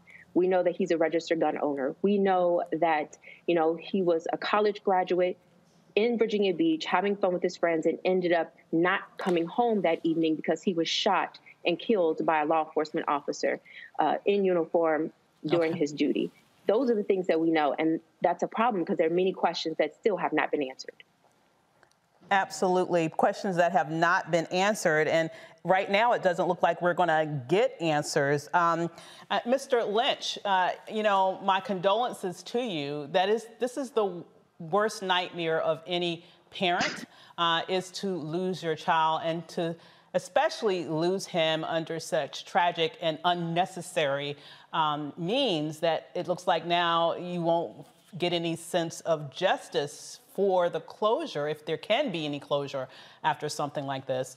Can you tell us literally what you are feeling at this moment that you're hearing that your child's murderer won't face any sort of justice moment related to this? Well, first of all, thank you for having us. All praises to my Lord and Savior, Jesus Christ. My family has been devastated by this tragic event. We know that Donovan was a young man that we loved and cared about, who also loved and cared about his community. He was a business owner. He was a college graduate. And now we want to have justice for Donovan. What I've done to keep Donovan's character and memory alive is start a foundation called the Donovan Wayne Lynch Foundation. And that foundation will shed light on issues in our community. What we've done along with Jennifer and Bobby Scott, Senator Scott, we've also initiated a DOJ investigation. We want the DOJ to have an independent investigation into exactly what happened with Donovan. I love that because it sounds like to me you will never give up fighting for justice for your son. No. Lauren, your dad said something that really struck me. He's not only fighting for justice, he's fighting to protect the character of his son. I would love to get your perspectives. If you could just describe to us the human being that your brother was. My brother was very fun. He was very caring and very loving. He was very protective over me. He always made sure as his little sister that I was well taken care of. And he did everything he could to make sure that our family was taken care of, and even his friends and people in the community. He was somebody that if you were having a down day that you could give a phone call, and once that call was over, you can guarantee that your day just got a little bit better. That is so beautiful. It sounds like the type of, I don't have any brothers, but it sounds like the type of brother I always wanted when I was growing up. Minister McCollum, your thoughts. I know that you've probably been a rock for this family. Can you talk to us a little bit about what they're going through right now, and also, I would argue, what the community is going through, because it's got to be jarring for an entire community to have a rising young man like that just literally cut down in the prime of his life for no good reason. Yeah, you're absolutely right. And as Wayne said, and his daughter, this was a good man. Donovan was a good young man. And the thing that we hear, and the thing that makes us, I get so persistent about trying to get justice for Donovan, is that you have young people in this community, frankly, who said, if this can happen to Donovan, this can happen to anybody. So the things that Wayne talked about, the creation of the foundation, creating a law so that we have true and independent citizens review boards to investigate police practices like this or incidents like this. That's what we need. And so we're pressing for those, as Wayne said, getting this the federal Justice Department to investigate this, because what we've seen here is police investigating the police. And that's not independent, and it's not giving us a citizen's review over what happened on that March night. That is so important, because when it sounds to me like, when you have the fox guarding the hen house, what really can you expect? Attorney Foy, I would love to get your thoughts on the prospects of actually having some of these things that the family is pushing for come to pass, like a DOJ investigation, like a Citizens Review Board, like new legislation to hopefully make it more difficult for a tragedy like this to happen in the future. Your thoughts around the viability of some of these ideas and what we can do in order to put the pressure on so that they actually come to pass. Absolutely. The thing that we can do is continue to make sure that we're saying his name, Donovan Lynch, that we are activating and agitating for change. And that means contacting, the DOJ, Department of Justice, and saying that there should be an independent investigation in this case. There's an officer-related shooting. You have, as Minister McCollum said, police investigating the police, and we know that we need to do better. We can do better. We saw what happened at Ahmaud Arbery case, and that the prosecutor initially said there was no probable cause there. But because of national outrage and outreach, those 3 people who were responsible for his death have been brought to justice and convicted of murder. And the prosecutor is going to be held accountable as well. So we know oftentimes the system doesn't work the way it should, and that's where we have to step in and say enough is enough. Now is our time to ensure we have true transparency and accountability in the system.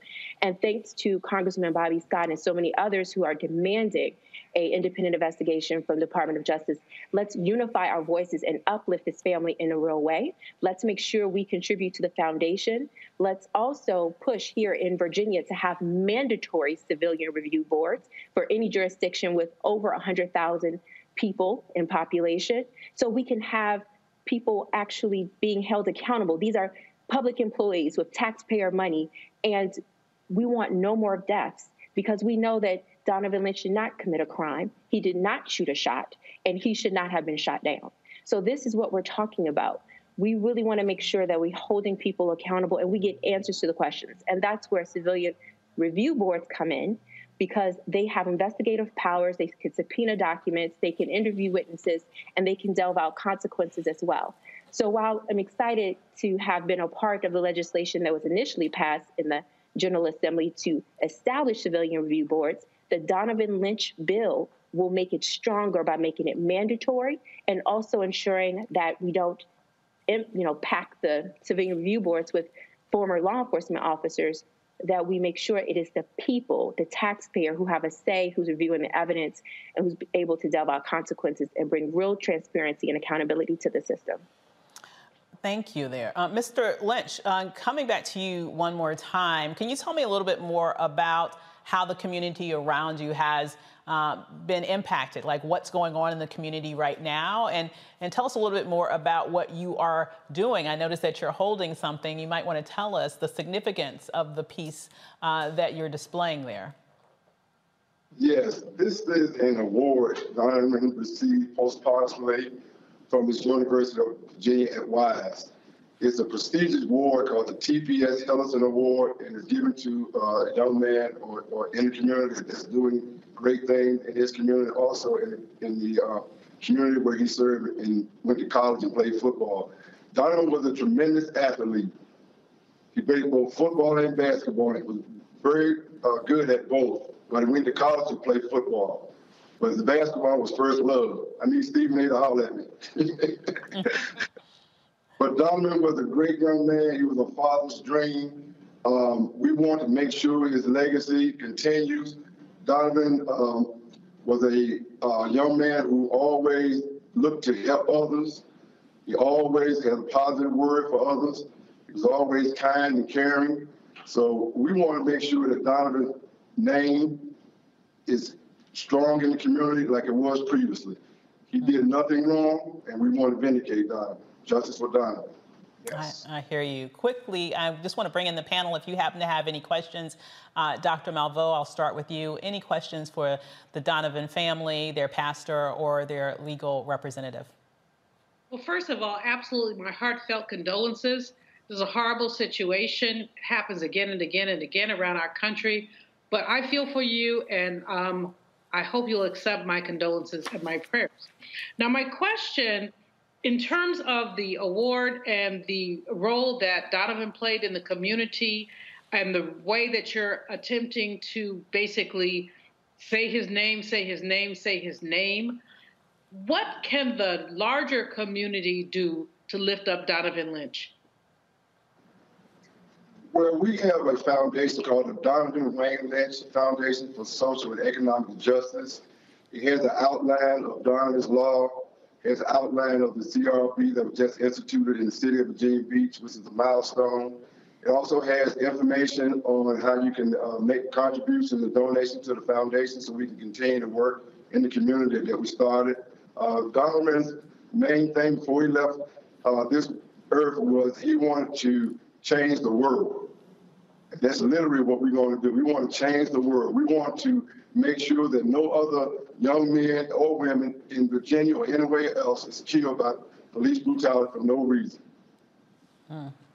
Powerful, powerful thing. Yes. That I would say to anyone listening to this, don't be silent.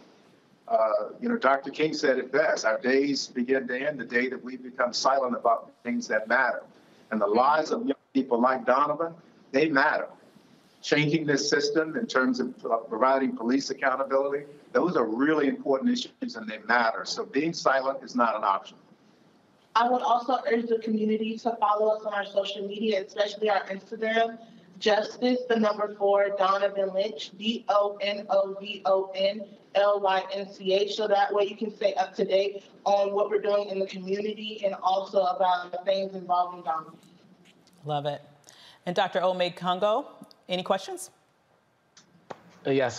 First of all, I would like to also offer my condolences, and I wanted to bring it back to the police. And I'm wondering, are they basically acting like this is case closed, get out of our face, or are they doing any type of work to be part of the healing process in the community? Well, it's still an ongoing investigation. What we had take place previously was an investigation by the Commonwealth of Virginia and the grand jury finding. But that does not eliminate the case. The case is still ongoing. It's still being investigated, still being witnesses interviewed. So we're still pursuing justice in that regard.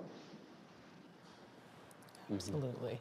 And it's my belief that you will continue to pursue justice. This seems like the type of family that will never give up. On behalf of us all, you inspire us. And for those of us who have children and at home, hug them a little harder, and also go and support this family who's missing a key part of what makes their hearts whole. So thank you all so much for joining us tonight. And just one other thing before you go, I have some young community organizers that have been with me from the start. I would be remiss if I can't get them on camera right quick. These kids have been with me the whole time. Cameron Beltran and Angela Horton. They have literally been with me every step of the way. They are Donovan's friends, but they're also community activists and organizers in the Hampton Roads. Cam is the founder and CEO of VIP Violence Intervention Prevention LLC. You can go to his website also and see him on Instagram. And Ms. Horton is also a community activist with the Underground 1865. It's her organization. So go online and look these young people up. They've done a marvelous job helping myself and my daughter in our community. Because it could have went another way if we had not had the foresight to have people in place that knew what to do. Indeed. And also, thank you for taking the time to introduce these powerful young people to us, because as you're right, they need to be acknowledged for the work that they're doing to make sure that your son's name lives on. Thank you so much for joining us this evening. Thank you. Really appreciate it. God bless you. You too. We have so much more on Roland Martin Unfiltered. And right after this break, we'll come back and tell you all about it. See you in a few.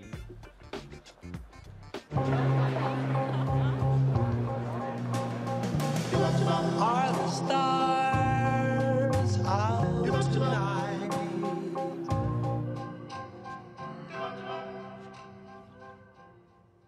Alexa, play our favorite song again. Okay.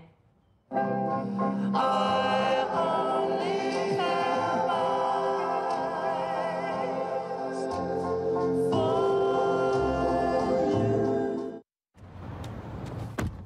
Oh, that spin class was brutal. Well, you can try using the Buick's massaging seat. Ooh, yeah, that's nice.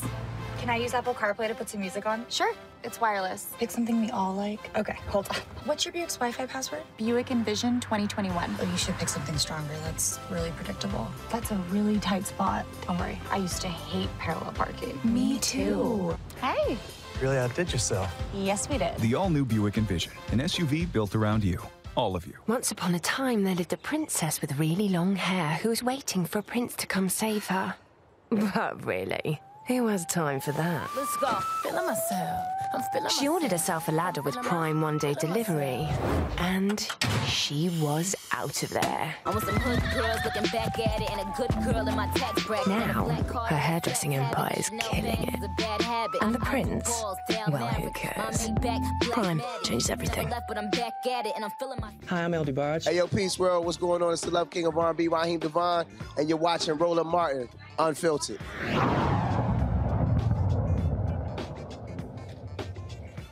The Omicron variant is popping up across the U.S. Take variant has 32 cases across 12 states that have been reported in several states, including, unfortunately, Maryland, California, New York, and Louisiana. President Biden's medical advisor, Dr. Fauci, recommends vaccines and booster shots as an effective way to stay safe from the new variant. In New York City, Mayor Bill de Blasio enforces a new vaccine mandate for all private employees. Employees must have 1 dose of the vaccine by December 27th. The city already has mandates workers and patrons of indoor dining, entertainment venues, and gyms. There are nearly 100,000 new cases of COVID a day, the highest it's been in 2 months. There are over 49 million cases and more than 800,000 deaths in America.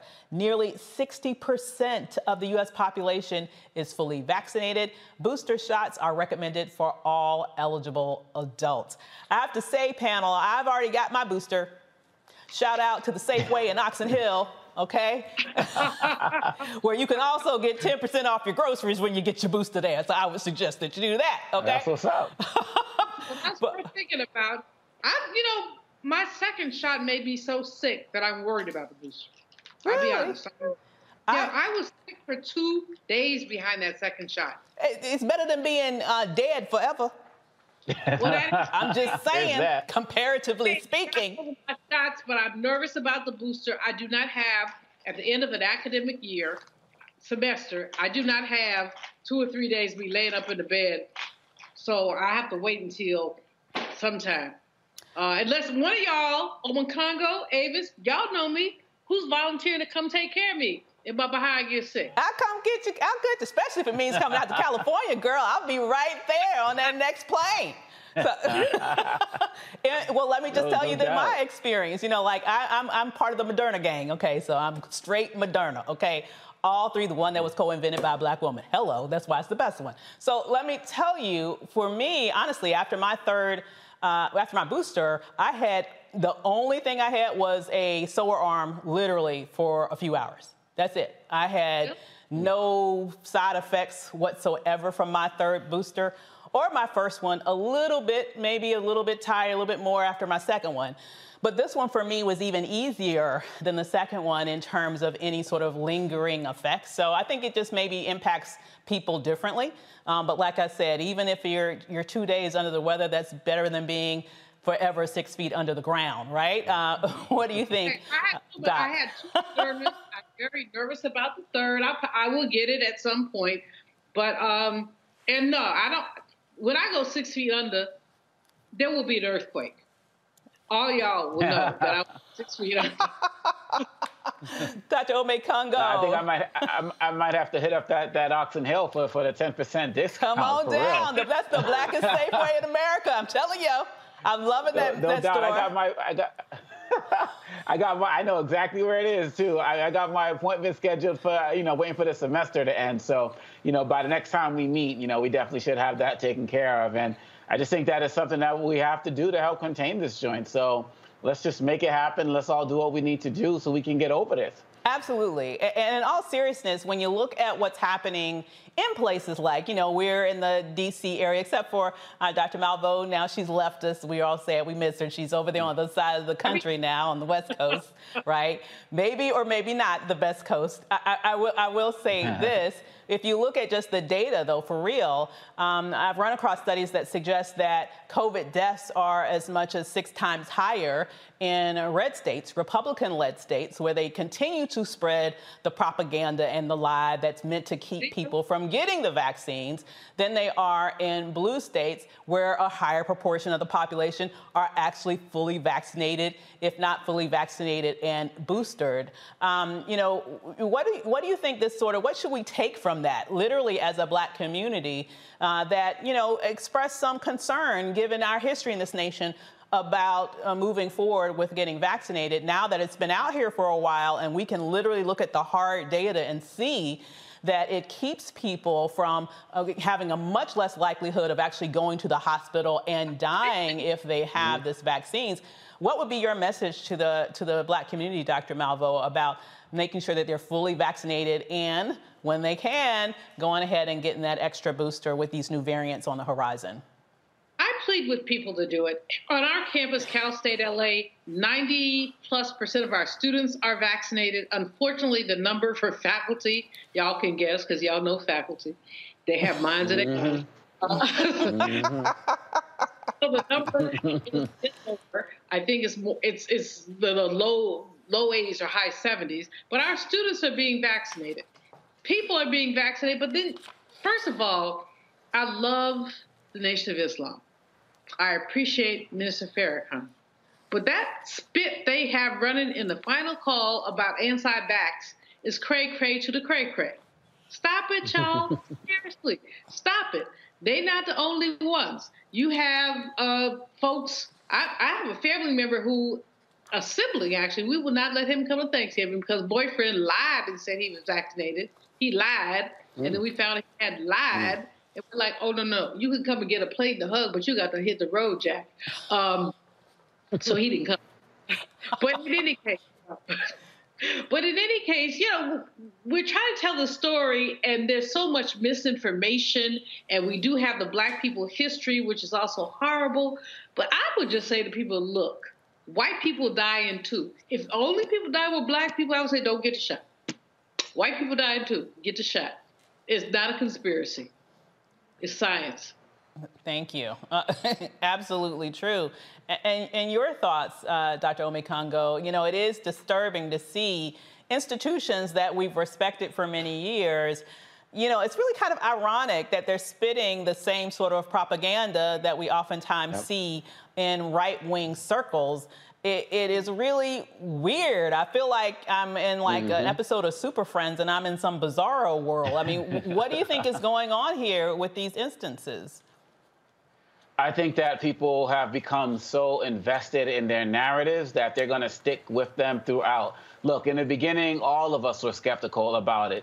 But the fact of the matter is, at some point, you got to respect the science. And we've had so many people, especially Black medical experts, who have been out there vouching for this stuff, who know the history in our communities better than anybody else. And ultimately, those are the people also we need to start paying attention to, who have been doing the work. And many of them have been on our show as well. But when people are so entrenched in their values, it doesn't matter. I saw a case in Italy where a guy tried to go get, I heard this today, he tried to go get a vaccine, y'all. He had a fake arm.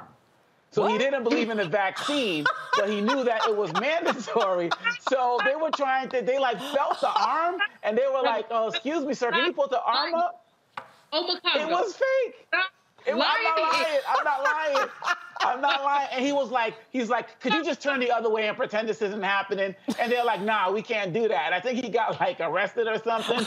But that's how entrenched people are. And my thing is, if you're not going to do it, stand in your values and speak to it. Don't try to get around the system and possibly make other people sick and the like. Look, we got to get out of this together as a community. We've been the people most hurt. And of course, going into the red states, there's a lot of Black people living in those red states as well, you know, who are suffering and struggling. But a lot of these guys who are on the supremacist side of things, they want to spread it in our communities. So they definitely don't have a problem with more of us dying in those red states as well. We got to beat them by beating this disease, this virus, by getting the shot. Let's just do it. Absolutely. I mean, far be it from me to lend to conspiracy theories, but if I were going to lend to conspiracy theories, I would say that, you know, when this first started, we saw that there was a specific concentration largely in more urban, highly densely populated areas, which do seem to be, you know, have a significant proportion of people of color. And I feel like at that moment, I could see the right wing pushing these conspiracies because they were hurting people at that point that were not, quote unquote, their people. But it started them down a road where it was hard for them to backtrack. And so now that they've continued this nonsense and they are still killing their people, they continue to go in that direction, I would argue mainly as a political ploy to maintain power or to reclaim power at the federal level, largely because, honestly, we're a couple of years into this and people are just tired. They want to get back to normal. They want to tell themselves that COVID is over, and some Republicans are in fact lying to them and telling them that COVID is over. You know, what do we really need to sort of hear, you two, really quickly as we wrap this up, you know, to get people to really realize that we ain't through this yet. We might be tired of it. We might be annoyed. We might not want to wear the mask. But let me tell you, I'd wear the mask any day rather than being, once again, 6 feet under for, you know, millennia. You know, I think that we just have to keep saying, get vaccinated. Come on. This isn't going away. The thing about it, I don't know anybody who has I've lost 2 people to COVID. Not very, but anyway, but I don't know anyone who hasn't lost somebody or is connected to someone who's lost somebody. That's the story you tell people. You want to have your friends go out like that? Or you just want to sit here, you know, and be a jackass, frankly. I mean, there's a whole bunch of jackasses out there who don't believe in science and they don't believe in reality. Absolutely. Dr. Omekongo? I say if people want to get back to their lives, educationally, economically, professionally, get out and live their lives, this has to be part of the process. We haven't gotten out of any pandemic or any epidemic without vaccines. This is here. The science is here. And every time we let our guard up, something else is coming out. Omicron, whatever's going to come after that. Everyone, we need all hands on deck to end this mess. And we can do it if we just have the will to. But we are slaves to our freedoms right here in America. And that's what is part of the problem. We feel like we have the freedom to do whatever we want, but you don't have the license to kill your neighbors with this virus. You know, I really think you hit the nail on the head with that. Once again, I see this as a cultural defect in this country, this sort of rugged individualism over a sense of community and doing what's right for us all as a community, as a nation. There's this issue of I just want to do what I want to do and be damned the reverberating impacts on somebody else. You know, maybe we need to do something where, hey, if you decided you didn't want to get a vaccine and you end up in the hospital, then maybe your care isn't prioritized over others who actually, you know, need help and have done everything that they can do to prevent either their illness with COVID or other things. Because, you know, when people have COVID, they can be clogging up, and it's going to go up as the weather gets cooler, right? They could be clogging up the hospital systems from people that need, you know, breast, you know, cancer surgeries and other things. And so this is a time where you not only want to look out for the health for yourself, but the health of those around you as well. Well, there's more to come on Roland Martin Unfiltered. They face charges in the deadly Michigan high school shooting, and they aren't the ones who pulled the trigger. Their kid did. We'll have the latest on Ethan Crumbley's parents. Plus, we'll tell you why the city of Philadelphia is being sued by a man who spent 25 years on death row. But first, a quick break. Stay with us. You're watching Roland Martin Unfiltered on the Black Star Network.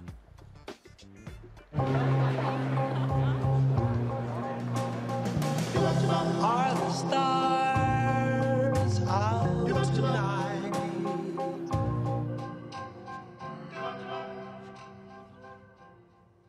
Alexa, play our favorite song again. Okay. I only have eyes for you.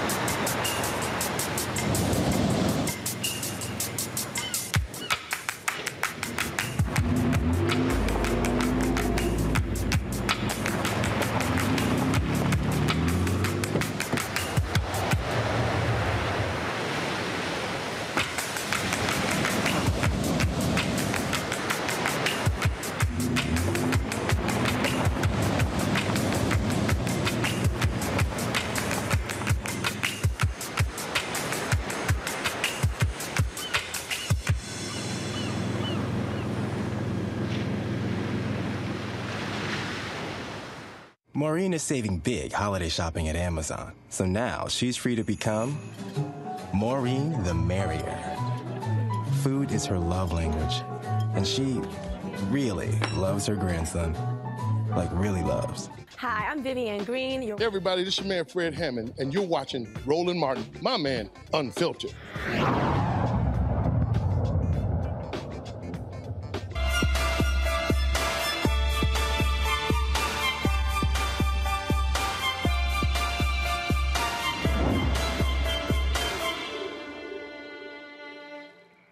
We are doing our best to find the best healthy way of eating. Whether it be low carb, high protein, low fat, or no fat, there's something for everyone. Have you ever tried Eat for Your Blood Type? Joining me is nutritionist Dr. Joy Scott from Atlanta to explain what it means to eat for your blood type. Hey there, Doc. How are you doing? Wonderful. How are you? I am doing great. Now, this is a very interesting perspective on what type of diet we should follow. And I have to be honest with you, I had never heard of this approach of tailoring your diet to your blood type. Can you explain to us, what that really means and why we should consider doing that? Okay. Well, what it does mean, there are 4 blood types. And what it means, certain blood types can tolerate certain foods as far as staying healthy. And the foods can affect the blood. It could change the consistency of the blood, meaning it could make it thick. It could cause it to clot. And that is not what you would want. It creates diseases. And so you don't want to create diseases with your diet. You actually want to prevent them. So by there being 4 blood types, then you are going to find out your blood type and then start to eat according to your blood type. So because you wouldn't want to create or cause yourself to have a heart attack. No. You wouldn't want to create or cause yourself to have lupus. And because these foods are creating these lectins that causes all this inflammation to happen in your blood, in your arteries. Stack up plaque along your artery walls, cause the lining, the endothelium lining in your arteries to inflate, causing a smaller opening in your arteries and in the little capillaries in your eyes even. So we want to make sure that we're eating the right foods for our blood type so we wouldn't create diseases of the body. There's over 1,500 diseases, and research has proven then that your diet do affect it. And so we want to make sure we're eating the right foods for your blood type. We've been going all around the country and helping people to know their blood types and giving them the books. Put the app on your phone so you know what to eat. Like I'm a blood type O, I cannot have breads. I'm now choosing to eat flax bread. This is not flax millet bread. I can't eat the wheat bread. A blood type. They are the people who couldn't eat red meat. It's causing your blood to thicken and blood clots could form, and that could create havoc to your bloodstream. There you go. Wow. And so, yes, O's are meat eaters. A's are vegan, vegetarians. And if you're not uttering these things, you're helping your body to create diseases. And those blood type B's, okay, when they are eating chicken, this is one of the things that could cause lupus and autoimmune diseases like fibromyalgia, sarcoidosis, rheumatoid arthritis, regular arthritis for that matter. And so, and we thought it was for some other reason, and it was your diet all along. Wow. So, and so what's on the screen now? What? The chicken? Blood type B's cannot touch that chicken. And if you ask probably 8 out of 10 people that have lupus, they love chicken. And when you change your diet, let's say blood type B, stop eating the chicken, not only will all that inflammation go away, they'll lose weight. The weight just go away. And we've seen it happen over and over. One of my best friends, size 18, stopped the chicken, went down to size 6. Beautiful. Wow. Effortless weight loss. Wow, this is really fascinating to me, and I'm thinking about my father who had a heart attack and it ultimately led to the end of his life. Certainly wish I would have had this information then, but I would kind of love to see us sort of take a look at these graphics again, because I found some things on there a little shocking. I think, for example, wheat bread is better than white bread, and that's showing that in some instances, and maybe it is, but depending upon your blood type, for example, maybe you shouldn't be eating wheat bread, something that many of us might think is a healthy alternative. And I wouldn't have thought, like for years, I don't eat red meat, I don't eat pork, but I do eat poultry and fish. So just seeing that there are certain blood types that should avoid chicken is surprising for me. What do you think that, how can we sort of, first of all, embrace these things that would mean for many of us changing habits that we've likely had in place from childhood? How can we go about the process of not only changing those habits, but embracing the right foods once we learn what works better with our bodies because it's in alignment with our blood types? Well, first of all, make them taste good. But the first thing you want to address is when you sit to eat, you want to ask yourself one question. What is this food going to do for me? That's the question you want to ask yourself, is it going to cause my 70 trillion cells to become healthier, or am I going to put my health at risk? That's the question. You know, people are saying right about now that food is overrated. So then when you sit to eat, are you eating just for taste? And so, you know, I like to think that when you sit to eat, it's getting ready to give you that energy you need, that mental ability that you need for your day. And it's going to cause a cleansing and and go in and start repairing and rejuvenating your body every day.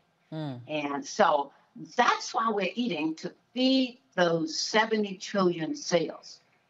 So, but if we got a bagel with white wheat, all the nutrients removed, and start smearing on dairy products, of course you're going to have mucus in your respiratory system, almost like inviting a virus, like the COVID. So you wouldn't want to do that. So just asking yourself a common little question. What is this food going to do for me? And better, bigger than that, for my blood type. Now, look, can I throw this in and have you look at it? Look at personalities that are wrapped around blood type. Blood type O's, those are the people that know everything, want to control everything. They are the boss, want to run everything. They have a robust immune system, okay? Now, A blood type people, those are the nicest people. I tell all my friends, go find your A blood type husband. And so, you know, the niceness, the caring, the I'm a bear, that's the blood type A. They are the vegans, vegetarians. And so they say the O's are meat eaters. However, you didn't have to. I'm plant-based, vegan, and I'm an O. But yes, I love control. Yes, definitely. Okay. Well, I would love to be able to bring the panel here to be able to ask questions that they might have around this conflation of blood type and diet. I'll start with you, Dr. Malveaux. Any questions? Well, I'm sitting over here cracking up, but that's not the point. I'm type O, so I saw some insight in terms of the way that I ordinarily eat. But, you know, this blood type thing is something that I hadn't heard of before in terms of blood type eating. I think a lot of other people haven't heard of it before. What makes it so different, and why should Susie Q around the block pay attention to these ideas you have? Okay, so one thing, research has been done to see how long humans could live. And we're not making that happen.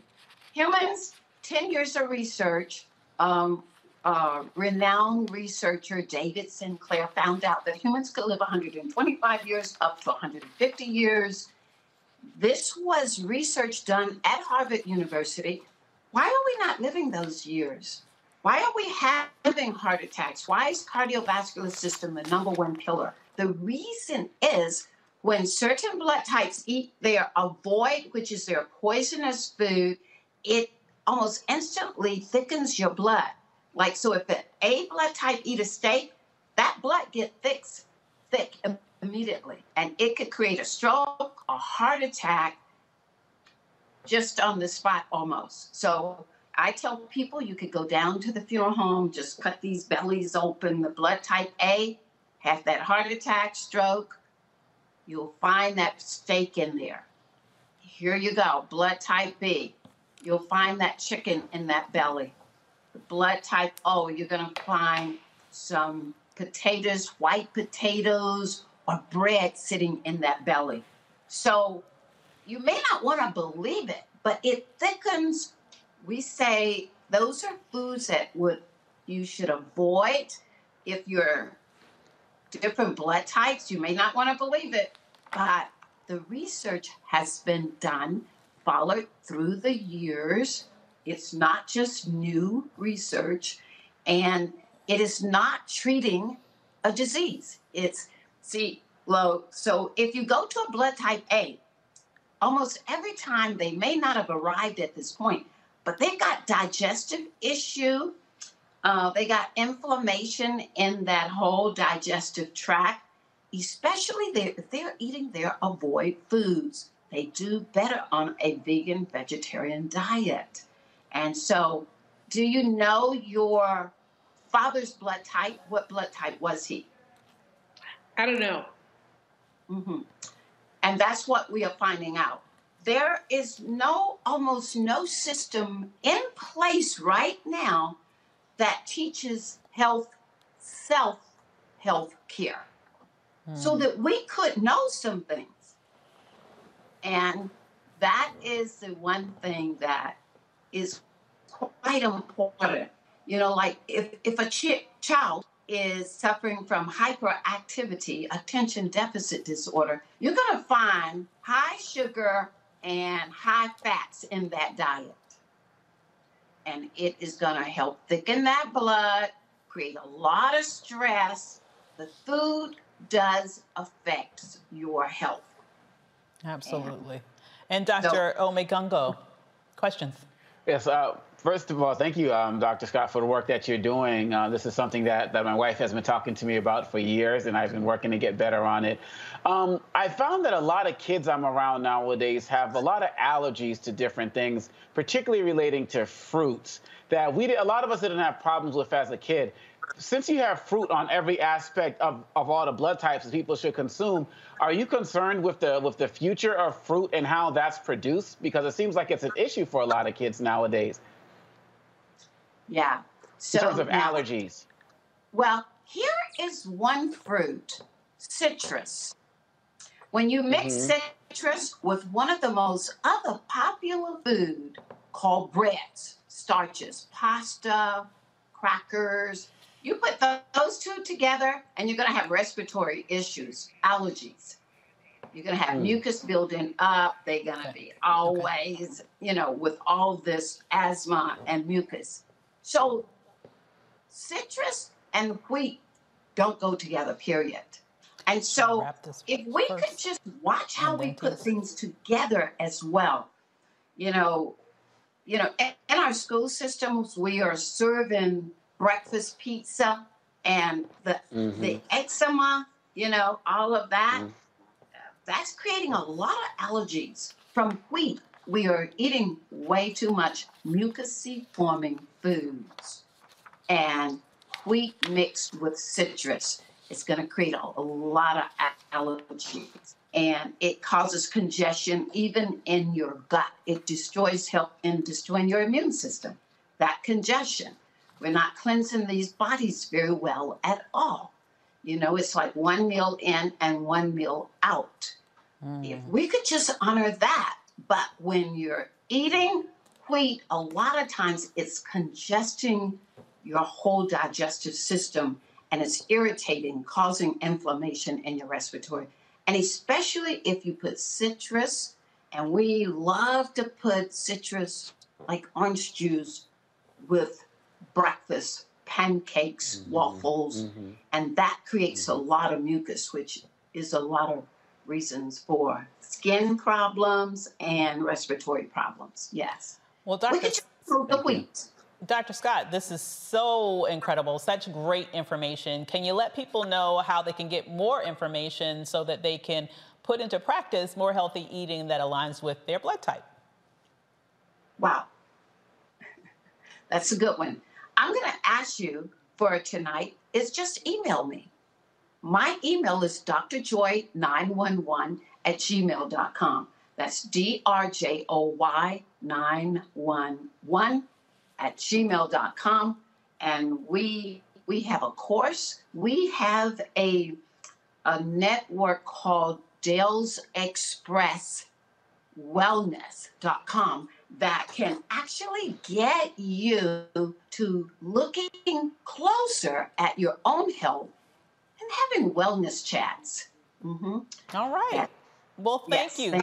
Thanks so much for sharing. And we'll be right back in a moment. Thank you. That spin class was brutal. Well, you can try using the Buick's massaging seat. Ooh, yeah, that's nice. Can I use Apple CarPlay to put some music on? Sure, it's wireless. Pick something we all like. Okay, hold on. What's your Buick's Wi-Fi password? Buick Envision 2021. Oh, you should pick something stronger. That's really predictable. That's a really tight spot. Don't worry, I used to hate parallel parking. Me too. Hey. Really outdid yourself. Yes, we did. The all-new Buick Envision, an SUV built around you, all of you. Betty is saving big holiday shopping at Amazon. So now, she's free to become Bear Hug Betty. Settle in, kids. You'll be there a while. Ooh, where you going? I'm Chrisette Michelle. Hi, I'm Chaley Rose, and you're watching Roland Martin Unfiltered.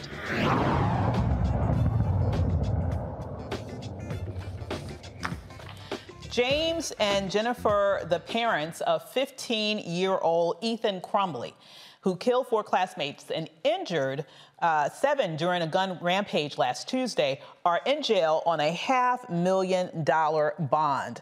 The duo is charged with 4 counts each of involuntary manslaughter. The Crumbleys did not turn themselves in on Friday, as we all know, for their arraignment. The couple were found hiding in a commercial building in Detroit. All 3 Crumbleys are isolated separately in an Oakland County jail with no communication. Ethan is charged as an adult. He's facing several charges of terrorism, murder, assault, and possession of a firearm in the commission of a felony. A black man in Tennessee is getting a new trial after jurors deliberated in a room with a Confederate symbol. Oh, that's interesting. Photo of a Confederacy president makes it even more interesting. And the room paid homage to the Daughters of Confederacy. Well, why not have the perfect trifecta, I guess? Okay, so Tim Gilbert was sentenced to 6 years in prison for aggravated assault and other charges in June of 2020. His defense attorney appealed the sentencing, citing that the all-white jury and racist Confederate symbols that may have influenced jurors in the deliberation room. Tennessee Court of Appeals agreed with Gilbert's attorney, and his case will be retried. This ruling may set a new precedent for Confederate symbols inside and outside in the South. Sure took them long enough. Okay, so an innocent man who spent 25 years on death row is suing the city of Philadelphia. Christopher Williams was charged with 6 murders in the late 1980s. He was acquitted of 2 and convicted for 4 of those murders. He consistently maintained his innocence. Williams said law enforcement officials covered up evidence, buried leads, and fabricated evidence to arrest and convict him. In February, Williams was released after Philadelphia's district attorney's conviction integrity unit found prosecutorial misconduct, including hidden evidence and secret deals throughout Williams's case. Oh my goodness. I don't even know where to go with all of this. I mean, we're going for the perfect trifecta in love of the Confederacy, which ultimately may have influenced the jury decision, to hear a real life sort of case where a man spends years and years in jail when he shouldn't have, all the way back then to this kid who ends up murdering several classmates, injuring others, and his parents who go on the run, finally getting caught, all in this sort of wave of gun violence. I mean, where do we start with all of this? Reactions, Dr. Malveaux. That's the one you should have started with Omekongo. But anyway. Okay, my thing totally fell on the floor at the time, I think. Anyway, no, the thing that I want to fixate on more is this innocent man who spent so many years in jail. We're hearing this again and again and again, and the issue has always been that if you see a black man anywhere in a 25-mile radius of a crime, he did it. So I want to focus on that more than anything. Some of the other stuff, Avis, is funny, but let us think about the Innocence Project. Mm-hmm. I want them to partner with the NAACP. I want us to be more diligent about these folks who are on death row or in jail for 20-some years for stuff they didn't do. This is how you break down a black community. Mm-hmm. Absolutely. Dr. Omekongo, thoughts? These 3 cases really highlight how the system works against us and in favor of white people in many situations. If you think about the situation with the Michigan family and the kid who killed those 4 students tragically and injured others, imagine what would have happened if that was a black child demonstrating those disciplinary issues in school. We're talking suspensions, expulsions, detention, all of that. This kid had all of the signs, pictures of that teachers took of him killing, pictures of killing people, texts back and forth about guns and all of that. Parents were called up for meetings and everything because people were concerned, and he was allowed back into the classroom. And then all of this other and then everything broke from there. When you contrast that with these other situations, particularly the last one with the brother in Philadelphia, where people just piled on things. Let's just figure out more ways to make sure that this man is the guy who goes behind bars. It has me thinking of the Central Park 5. And we know that particularly during that time, the 80s, 90s, and of course even now, these cases happen far too often. And the ones that we hear about are the exceptions because there are so many that have been the rule. And so these 3 cases really just show me how the system is continually stacked up against us. And in many situations, white people are able to get away with murder. Well said. Absolutely true. And at some point, we got to make that change. Well, thank you so much, Dr. Omekongo. Thank you so much, Dr. Malveaux. And thank you for joining us. Well, that is it for us tonight. I want to thank my panel for making this an interesting conversation this evening. And thanks for joining us here on Roland Martin Unfiltered, streaming on the Black Star Network. If you haven't done it yet, be sure to download the Black Star Network on all of your devices.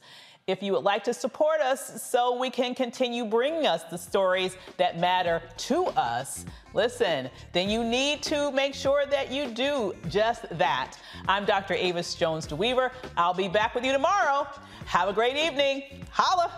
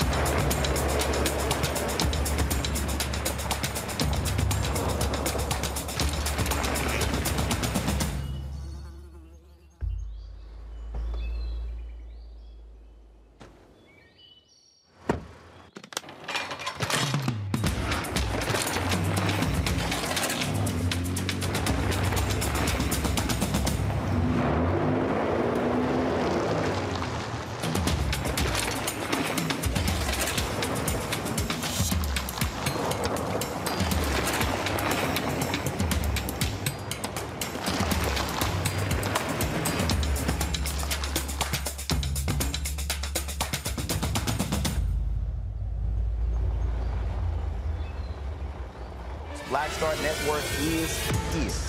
Hold no punches! I'm real revolutionary right now. Black power. Support this man, Black Media. He makes sure that our stories are told. Thank you for being the voice of Black America, Roland. Stay black. I love y'all. All momentum we have now, we have to keep this going. The video looks phenomenal. See, this difference between Black Star Network and Black-owned media and something like CNN. You can't be Black-owned media and be scared. It's time to be smart. Bring your eyeballs home. You dig?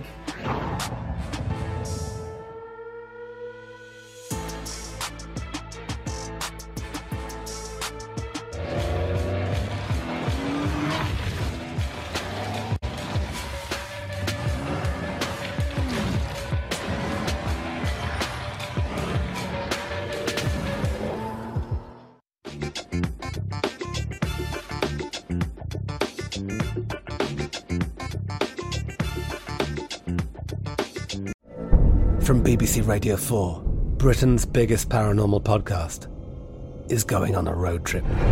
I thought in that moment, oh my God, we've summoned something from this board. This is Uncanny USA. He says, somebody's in the house, and I screamed. Listen to Uncanny USA wherever you get your BBC podcasts, if you dare.